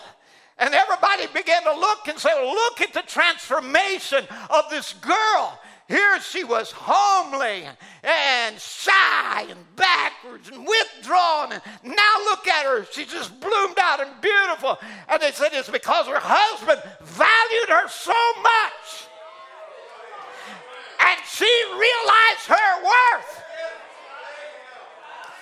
Oh, hallelujah. If I could just get you to realize you are valuable in his eyes. Hallelujah. If I could get you to understand, it'll take that old dejected feeling away from you of I'm nothing and I'm nobody and I'll never make it. And you would rise up with your shoulders back and your head high and say, but I am the called, I am the chosen, I am the elect, and I am precious. Amen. I'm precious in his eyes because he left all of heaven. He left all of heaven. He gave everything for me.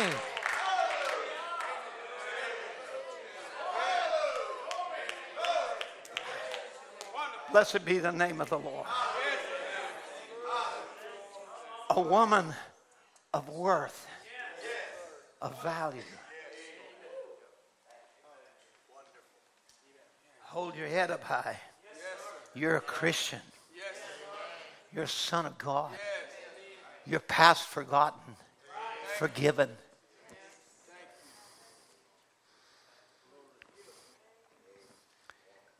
Let me bring this down just a moment.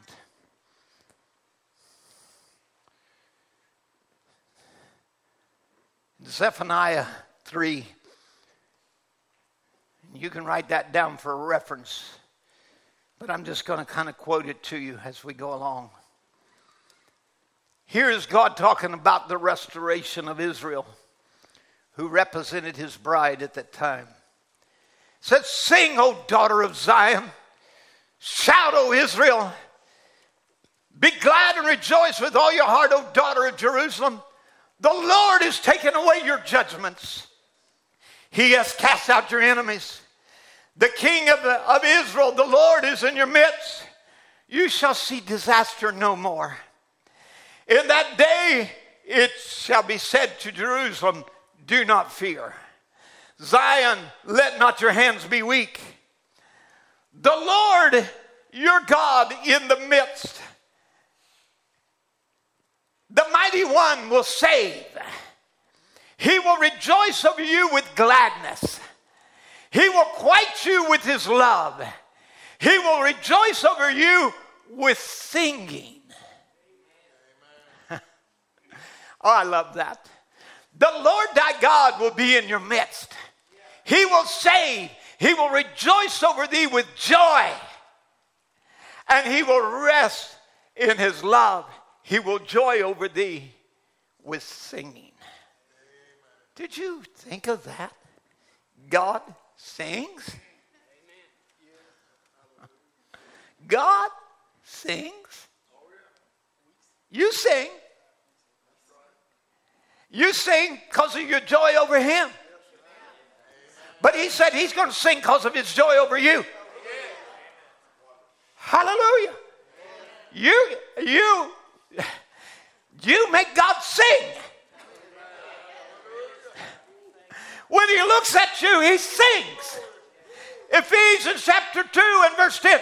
For we are God's workmanship, his handiwork, his craftsmanship, his own masterwork, a work of art, a masterpiece, created in Christ Jesus to do good works which God prepared in advance for us to do. So we are God's accomplishment. Hello. Don't talk bad about God's accomplishments. Don't think bad about God's handiwork. Don't criticize his masterpiece. He ain't a sloppy workman. Now, could you imagine God doing bad workmanship? Huh? Now, if you're still breathing, check and see. Yeah, I am. If you're still breathing, he's not through working on you.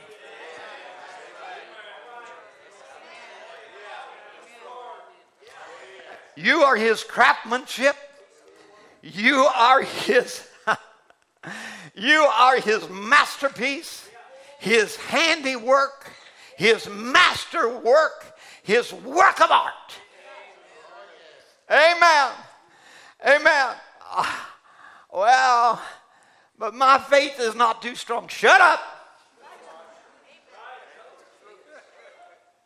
And let him work. He ain't through. He's fixing that. And when he gets through with your faith, that little tiny mustard seed of faith, that little spot of faith, that little bitty faith that you got that ain't much, will become raptured faith. Hallelujah. Amen.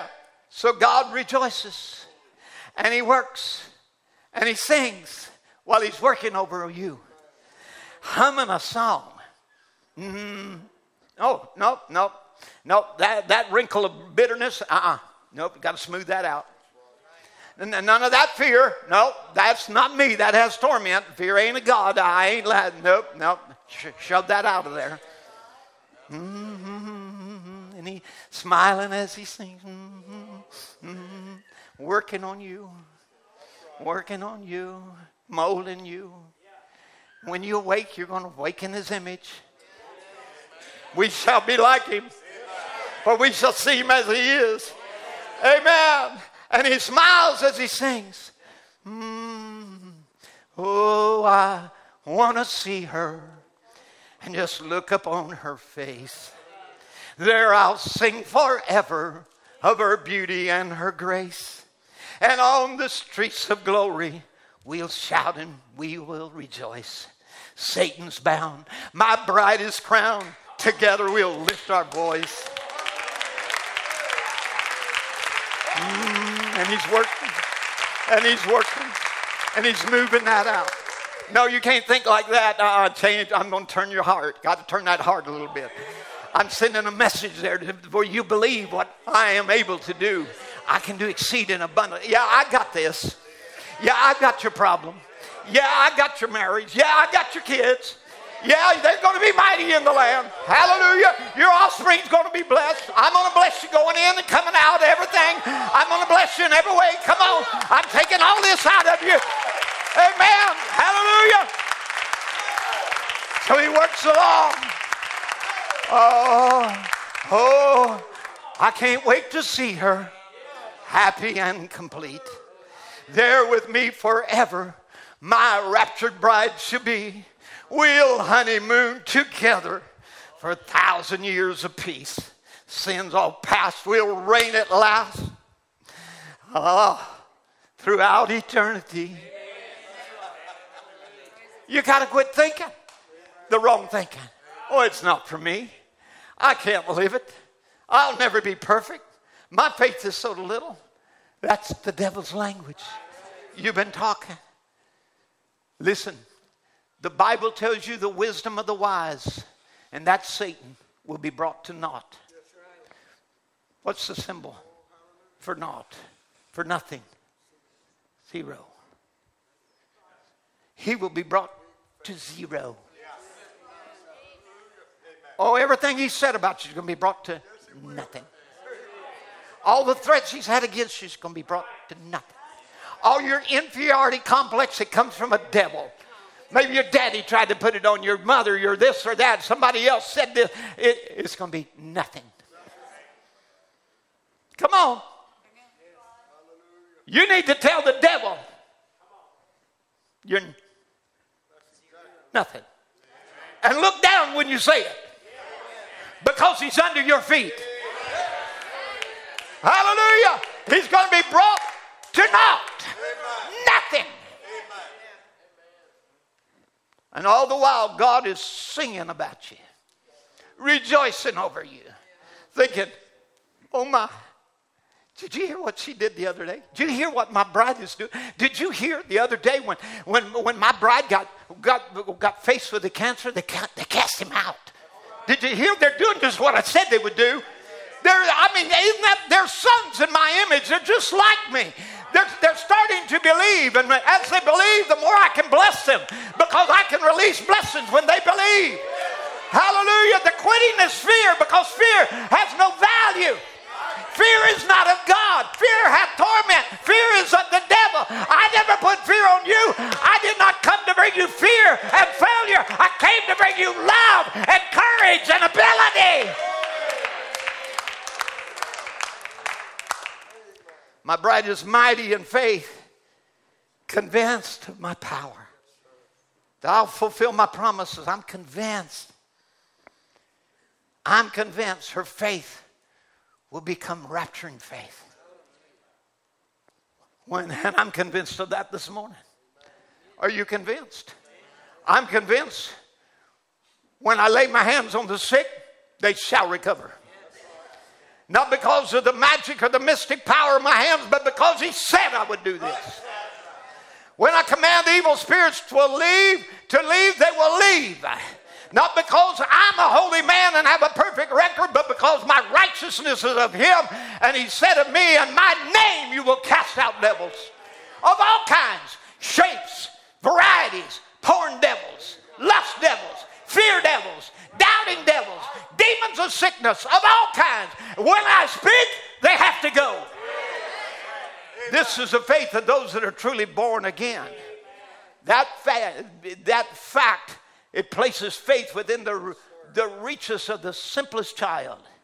When we conclude that the written word, that anything and everything that God said in his Bible is God's revealed will to us.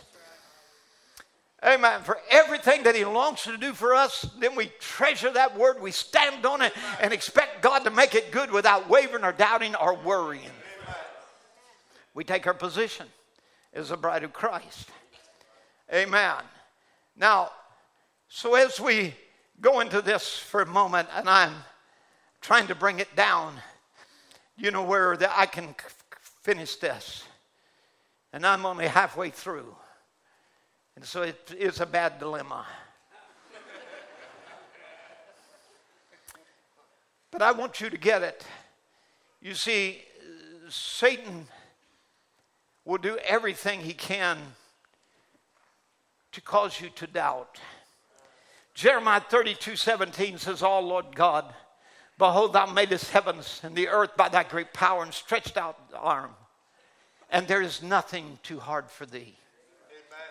Surely if he made the heavens and the earth, then he can handle your puny, little, insignificant problem. But of course, Satan loves his smear tactics. He wants to use smear tactics on this church. And he will smear even the name of Pentecost until you don't want to be identified with it. To keep you beat down so that you won't use your faith. He'll make a mockery of gifts, speaking in tongues, until it becomes considered baby talk. Something only the mature, that the mature would never do. And this, of course, removes from you the power, the intercession of the Holy Spirit through our lips.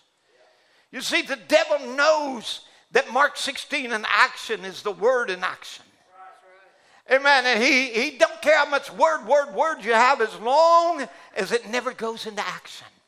As long as your sword is just a pretty ornament on your side, he has nothing to fear. And that's why Satan hates altar calls and Holy Ghost experience. That's why Satan despises prayer lines. He knows when you put the word into action, he's going to be cast out. Oh, but this is a word revival. Yeah, but it's not a dead form of or theology revival. You can't revive that. It's a dead and rotten. This is a word revival of the faith once delivered to the saints. So it's a word in action, not the word for decoration. You see, and so we have not been called to fear, but we have been called to trust. The more I trust him, the more I love him. And I show my love to him by my trust. Now I want to get something to you. We should not fear God. We should reverence God. We should not be afraid of him. As a boy, just honestly, I was afraid of my daddy. When he came home from work, we scattered. I longed for his approval, but I found none. He was a good man. He did many great things for me, but I could never measure up. I could never meet his approval. But you know what I did with that? I broke the cycle. I want my children to know they are my joy. That I'm proud of them. That my girls, they're daddy's girls. You know, when I got married, I wondered, would my home be like the home that I grew up in? I had Christian parents. You know, I loved my mother, but I was afraid of my dad. And you know, I never had a relationship with him. And I thought, God, I don't want my wife. I want her to have a relationship. I want her to be loved. But I don't want them to love her more. I want them to love me as much as they do her. I want to be loved. And I want them to know I love them. That I care about them. That I'm proud of them. That they're my joy. You know, so my daughters, they're daddy's girls. I've let them know throughout the years, you know, in just more than just words, but in actions and deeds. You're my pride. You're my joy. My son is my pride. You see, he's the apple of my eye, as my girls are. They don't have to guess about it. They don't have to wonder. I tell them that. I show them that. I let them know they are loved. A man who can't tell his sons and daughters that they are loved is not a father. He is a sperm donor. He not, you know, you see, like I said, he's not a father. Let me say it again. He's a sperm donor. He's never been a father. A father is nurturing. A father tells his children, I love you. He's not too prideful. He's not too shy. He's not too backwards. He's not too bent. He's not too warped that he can't release love. You see, he shows them, he expresses them. Maybe you had a father that abandoned you. Maybe you had a father that didn't care about you, that never could say I love you, never had, never praised you, never spoke well of you. Maybe you had that kind of relationship and whatever, but you don't have to keep that. Today, you can start today and break the cycle. Be a real man. A real man can love. It's not a sissy to man. A man can love. A man can care. A man can have compassion. A man can nurture. He's a father. And the reason I know I can do that because my Heavenly Father does that. And this goes on down to my grandchildren, my grandson. They are my sons. My granddaughters are my daughters. And I'll tell you, Papa's proud. They make me proud. And I am proud to be their Papa. Amen. Come on now. I want you to understand. I don't want them afraid of me. I want them to trust me. I want them to love me. And God is the same kind. He does not want his children afraid of him. He wants them to know they have his support. They have his love. That they are the apple of his eye. That they are his joy. That he would leave all of heaven just for you. He would come from glory this morning just for you. He would come speak a word just for you. That you are important in his eyes. You cannot be forgotten. You cannot be forsaken. You cannot be neglected. Your request cannot be turned down. What you say to him is valuable. He listens every time you cry.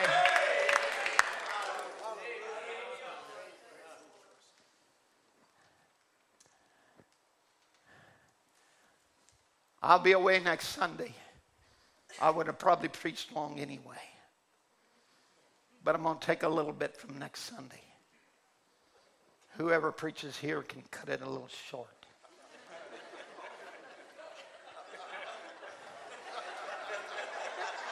I'm going to steal some of their time. But I would borrow from next Sunday even if I was going to be here. Paul would sum it up in Romans 7 about the struggle of our flesh. You see, in the Old Testament, under the law, there was only one birth, and man was birthed into sin, and there was no new birth that would birth you into righteousness. So righteousness under the law was works. You could not be born into righteousness. But in the New Testament, that's not so. We have a new birth. And now that birth places us in relationship with God. We are actually his offspring. Amen. I pray that revelation dawns on your heart. I am his offspring. I'm his DNA. I'm his genetics. I'm his kind. I cannot help but come into his image. Paul summed it up in Romans 7, the struggle between our flesh that's born of our first birth, and showed us how through Christ that we have broke free of sin's bondage. And now we experience that glorious liberty of freedom from the yoke of sin. Now under the law, we differed nothing from a servant. We were servants, but under grace, we are not treated as servants. We are treated as sons, as offspring. Now, remember, if you're a lady, remember you're still sons of God, just like I'm bride of Christ because of being in the church. So we're all sons of God, male and female, sons of God. Just like, as I said, I'm bride of Christ, not physically, but because I'm in the church, and the church is the bride. Because God would use one man to symbolize his work as the groom. He would use a multitude of people to symbolize his work as a bride, as a people. It's called a church. So under the law we were servants, but under grace we are treated as sons. Under the law was blessings and cursings. Blessed if we obeyed, cursed if we didn't. And we didn't have the power to completely obey. You see, this made us wretched men. But when Jesus came and provided a way out of servanthood into the glorious liberty of Jesus Christ, it left us to ourselves as almost like two people. That our flesh is aligned with the law of sin, but now our renewed mind is fixed on submitted to God's righteous truth. So the inside has been born again, yet the outside still needs a change or its own new birth. So we will be born again into a new body. That one never smoked, never drank, never had an evil thought. It's a match to our soul. Now, so the Bible tells us, and I'm not even going to refer to the scripture because I'll refer to it. It'll be Romans 8, but I don't want you putting it on the screen. I want you just to listen. Because I'm going to paraphrase it. Because he brings it down and he says, now the case is closed. There remains no accusing voice of accusation against those who are joined in life union with Christ Jesus. So there's no accusing voice of condemnation that comes to God. Under the law, there was always condemnation. You could never measure up. Try as hard as you could. You could not keep it perfectly. And there was only one birth under there, but under the birth of the New Testament, we are born again. And when we're born again, we are born of a righteous line. And we are righteous because of our birth. He has made us righteous. The Bible actually said he became our sin that we could become his righteousness. So you look over at your neighbor right now and just say, I am the righteousness of God. Therefore, you can pray the effectual fervent prayer of a righteous man. Because you are the righteousness of God, not because you did everything right, but because of your new birth by faith, he has imputed righteousness to you. That in spite of your weaknesses, he is making up, Sarah, for your weaknesses to make you strong. So the law of the Spirit of life has liberated us from the law of sin and death. And for God to achieve what the law was unable to accomplish, because the law was limited by weakness of human nature, yet God sent his Son in human form to identify with human nature and human weakness, where he was tempted in all points like we are.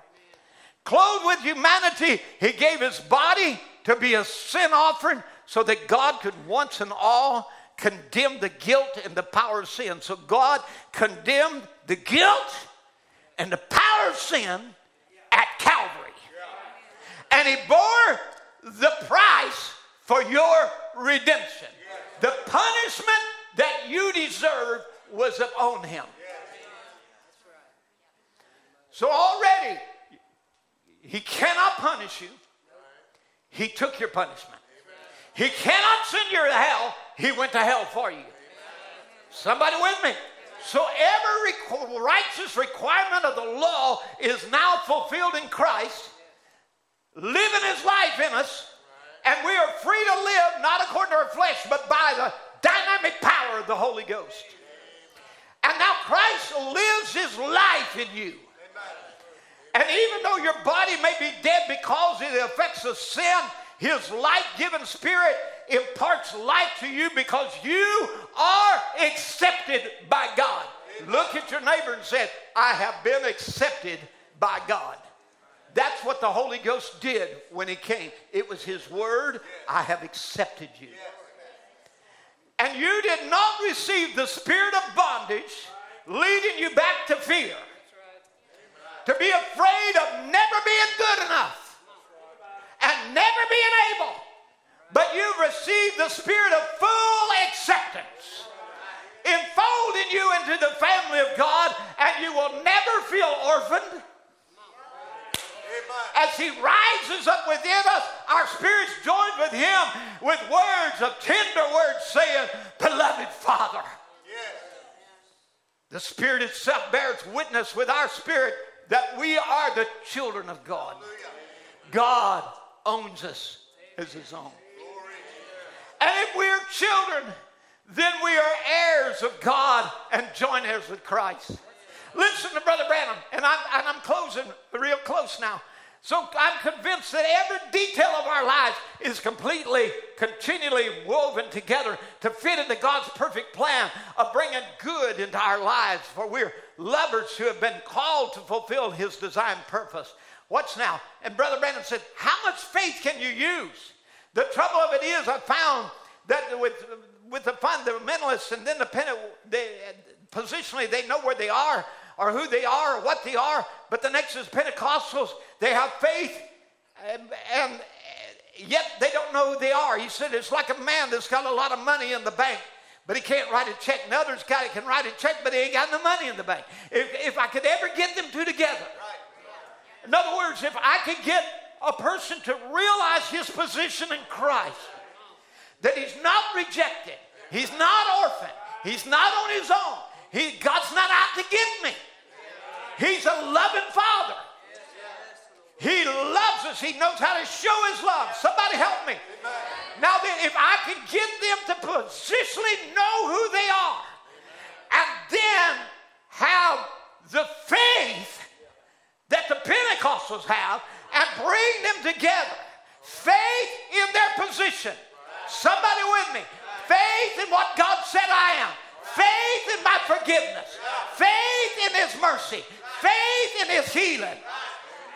If I could ever get them together, he said, this nation would see a shaking like it never before. Signs and wonders would appear everywhere if you could get Pentecostal faith and fundamental people together. So this message, its design is to take fundamental truths and doctrines, but then we neglect faith because people go one way or the other. So Brother Branham said Satan will try to make it all mechanics and no dynamics, or all dynamics and no mechanics. If I can get the two together, somebody knowing their position, the Pentecostals receive the baptism of the Holy Ghost that makes them part fellowship in relationship with God. That's born again and a son and daughter of God. Tell them out of the Bible and they believe it. The thing of it is they forget who they are. They think, well, I don't know. Oh, brother, you that's born again, you're sons and daughters of God, co-equal with Jesus Christ in his presence. That's what makes the devil angry, is let the church of God realize who they are. Oh, you great living church of living God, you have claimed to have kissed the blessings off the rim of the cross. Sometimes I wonder if God would ever take you, his gospel, and shake you to a place to realize who you are and the rights that you have been given. Hallelujah. So we are heirs with him. Notice here, he says, for he knew all about us before we were born. And he destined us from the beginning to share the likeness of Jesus Christ. This is what you're going to be. I don't care where you're at this morning. This is what you're going to be. You're going to be like Jesus. But I have this problem. You're going to be like him. Amen. Listen, this means that he's the oldest amongst the vast family of brothers and sisters who become just like him. Having determined our destiny ahead of time, he called us to himself. He transferred his perfect righteousness to everyone he called. And those who possess his perfect righteousness, he co-glorified with his son. Watch now. Once you catch this. So he co-glorified you. He made you co-equal with Jesus Christ. He made you to be sin, or he made him to be sin for us who knew no sin, so that you could become his righteousness. So how can he cast us away? How can he refuse this audience? How can he refuse our request? He is a good, good Father. Ask and you shall receive. Knock and it shall be opened.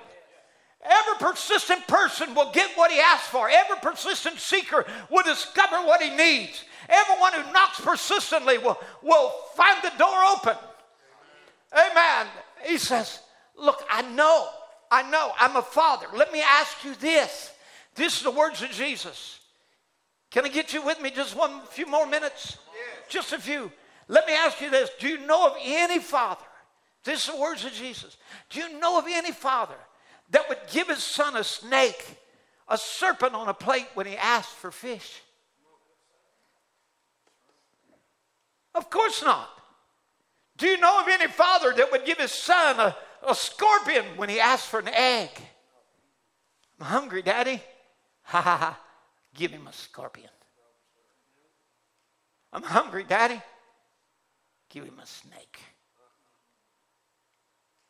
He says, if imperfect parents know how to lovingly take care of their children and give them what they need, how much more will the perfect Heavenly Father give the Holy Spirit's fullness when his children ask him? Amen. So he says the Lord will give grace and glory, and no good thing will he withhold from them that walk uprightly, and the only ones who cannot walk uprightly are sons that the blood is cleansed. Now let's go back to Romans thought. So what does all this mean? If God has determined to stand with us, tell me then, who could ever stand against us?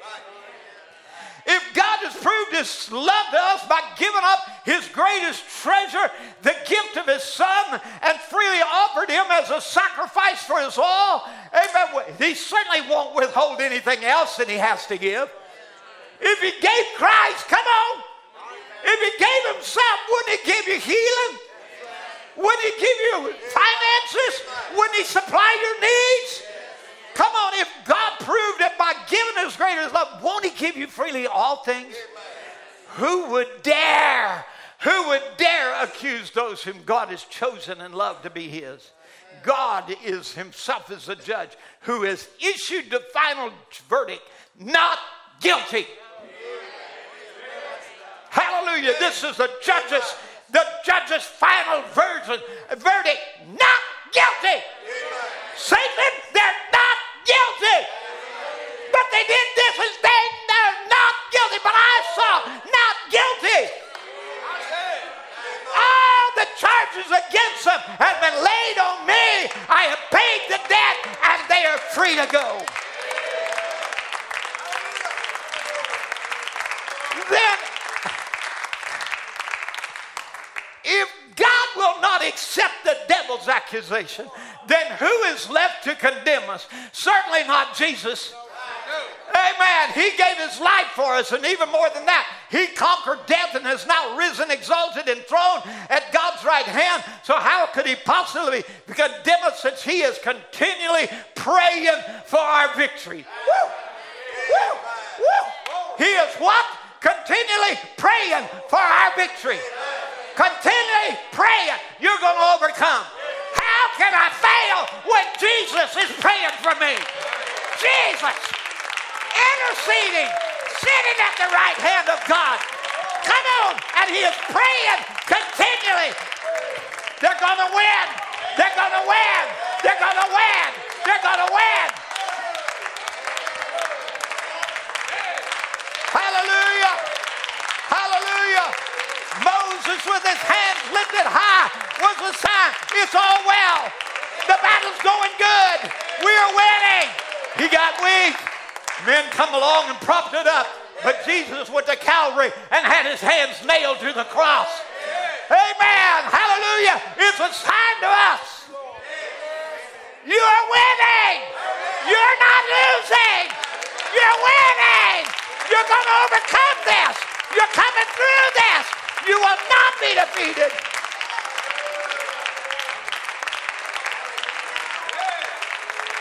Who then could ever separate us from the endless love of Christ?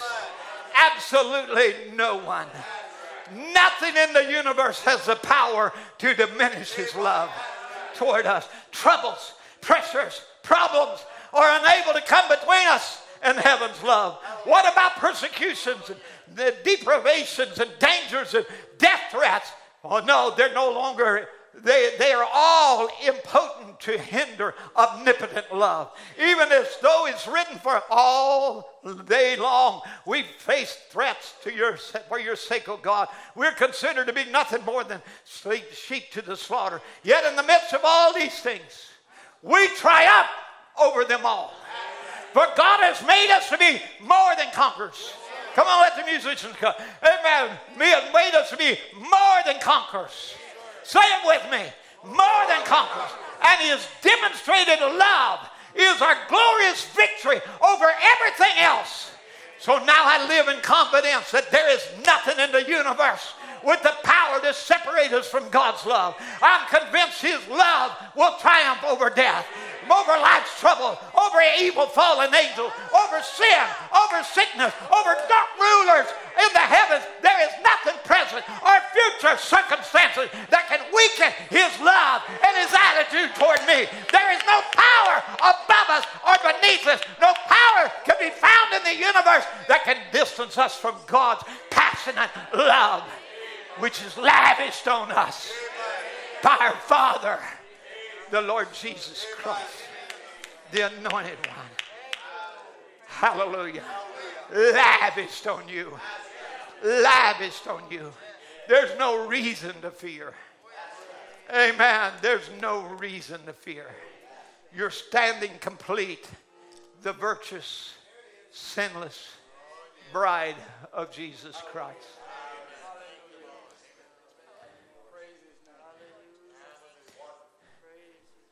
If you're his workmanship, his craftsmanship, his masterpiece. When he chose your lump of clay, he knew exactly the potentials that he would bring out of you. When others looked at it and said, that Joe, he's a worthless boy. He described himself the other day in words I'm not going to use. But there was a sinner lost. People say no chance, no hope. But God had him in his mind before the world began. Aaron, an idolater, a worshiper, false gods, a man in sin, aimless, without direction. Didn't look like he would ever amount to nothing. But God saw potential in him. Tim Pruitt, a man, a boy, he'll never amount to nothing. He'll be a forever kid. Why? He makes himself the way he is. He wants to be petted. He cares about. He's so lazy. Somebody else. All the things said about me. Lies. But I didn't become none of them. Because my heart got turned. You do not have to become what the devil has lied over you. The neglect of some father or mother or brother or sister, or this one did this or that one did that, and I was harmed and I was abused, and I forget it. Look at his love. He said, I'll never leave you or forsake you. I'm not going to abandon you. You'll never be an orphan. I'll never leave you alone. You're mine. And I claim you. You're my child. You are the pure, virtuous, sinless bride of the Son of the living God. Every man or woman that's born of the Spirit of God, washed in the blood of Jesus, and believes every word, stands as though you never sinned in the first place. You stand, listen to a prophet's word over you. You stand unadulterated, a born-again son or daughter of God with the life of God in you, to speak a word of creation Let this mountain be moved, and it'll mind you.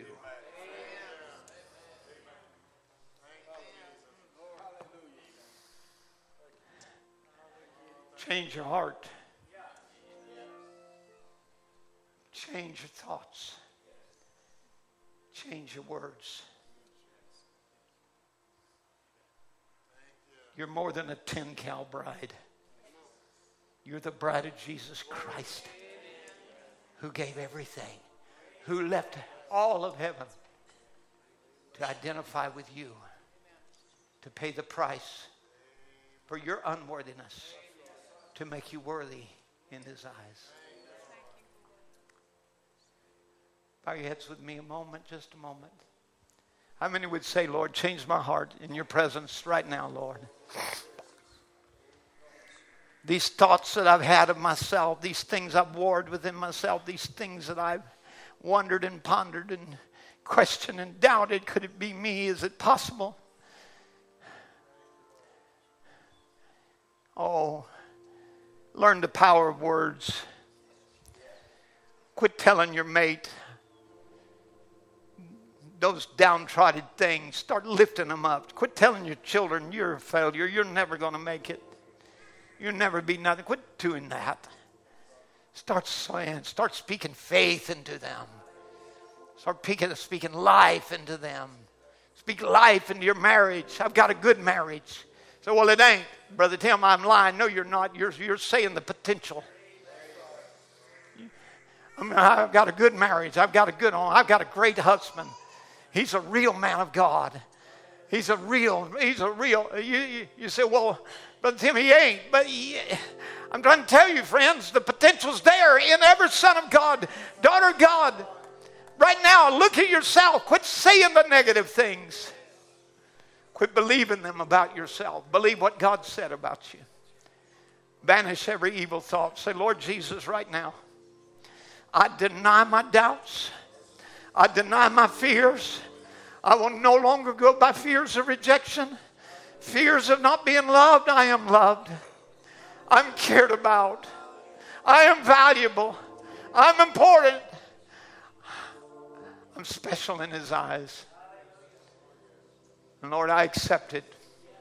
I accept it this morning. I accept it. Praise the Lord. Let it wash. Let it wash you. Let it wash you. We started out this service washed by the water of the Word. Let the Word wash you. Let it wash you right now. Wash all them impurities out of you. Those impure thoughts. That unworthiness. That fear. That unbelief. Just let it just go right now. The enemy said I was going to be this or this, and said, my daddy said, I don't care what they said. What did God say? Look at it. Let him change you. Let him be washed by the water of the Word. Maybe you can sing that again after you sing whatever's on your heart. I've heard 1,000 stories of what they think you're like. I've heard the tender whispers of love in the dead of night. Tell me that you're pleased and that I'm never alone. You're a good, good Father. It's who you are. It's who you are. It's who you are. And I'm loved by you. It's who I am. It's who I am. It's who I am. And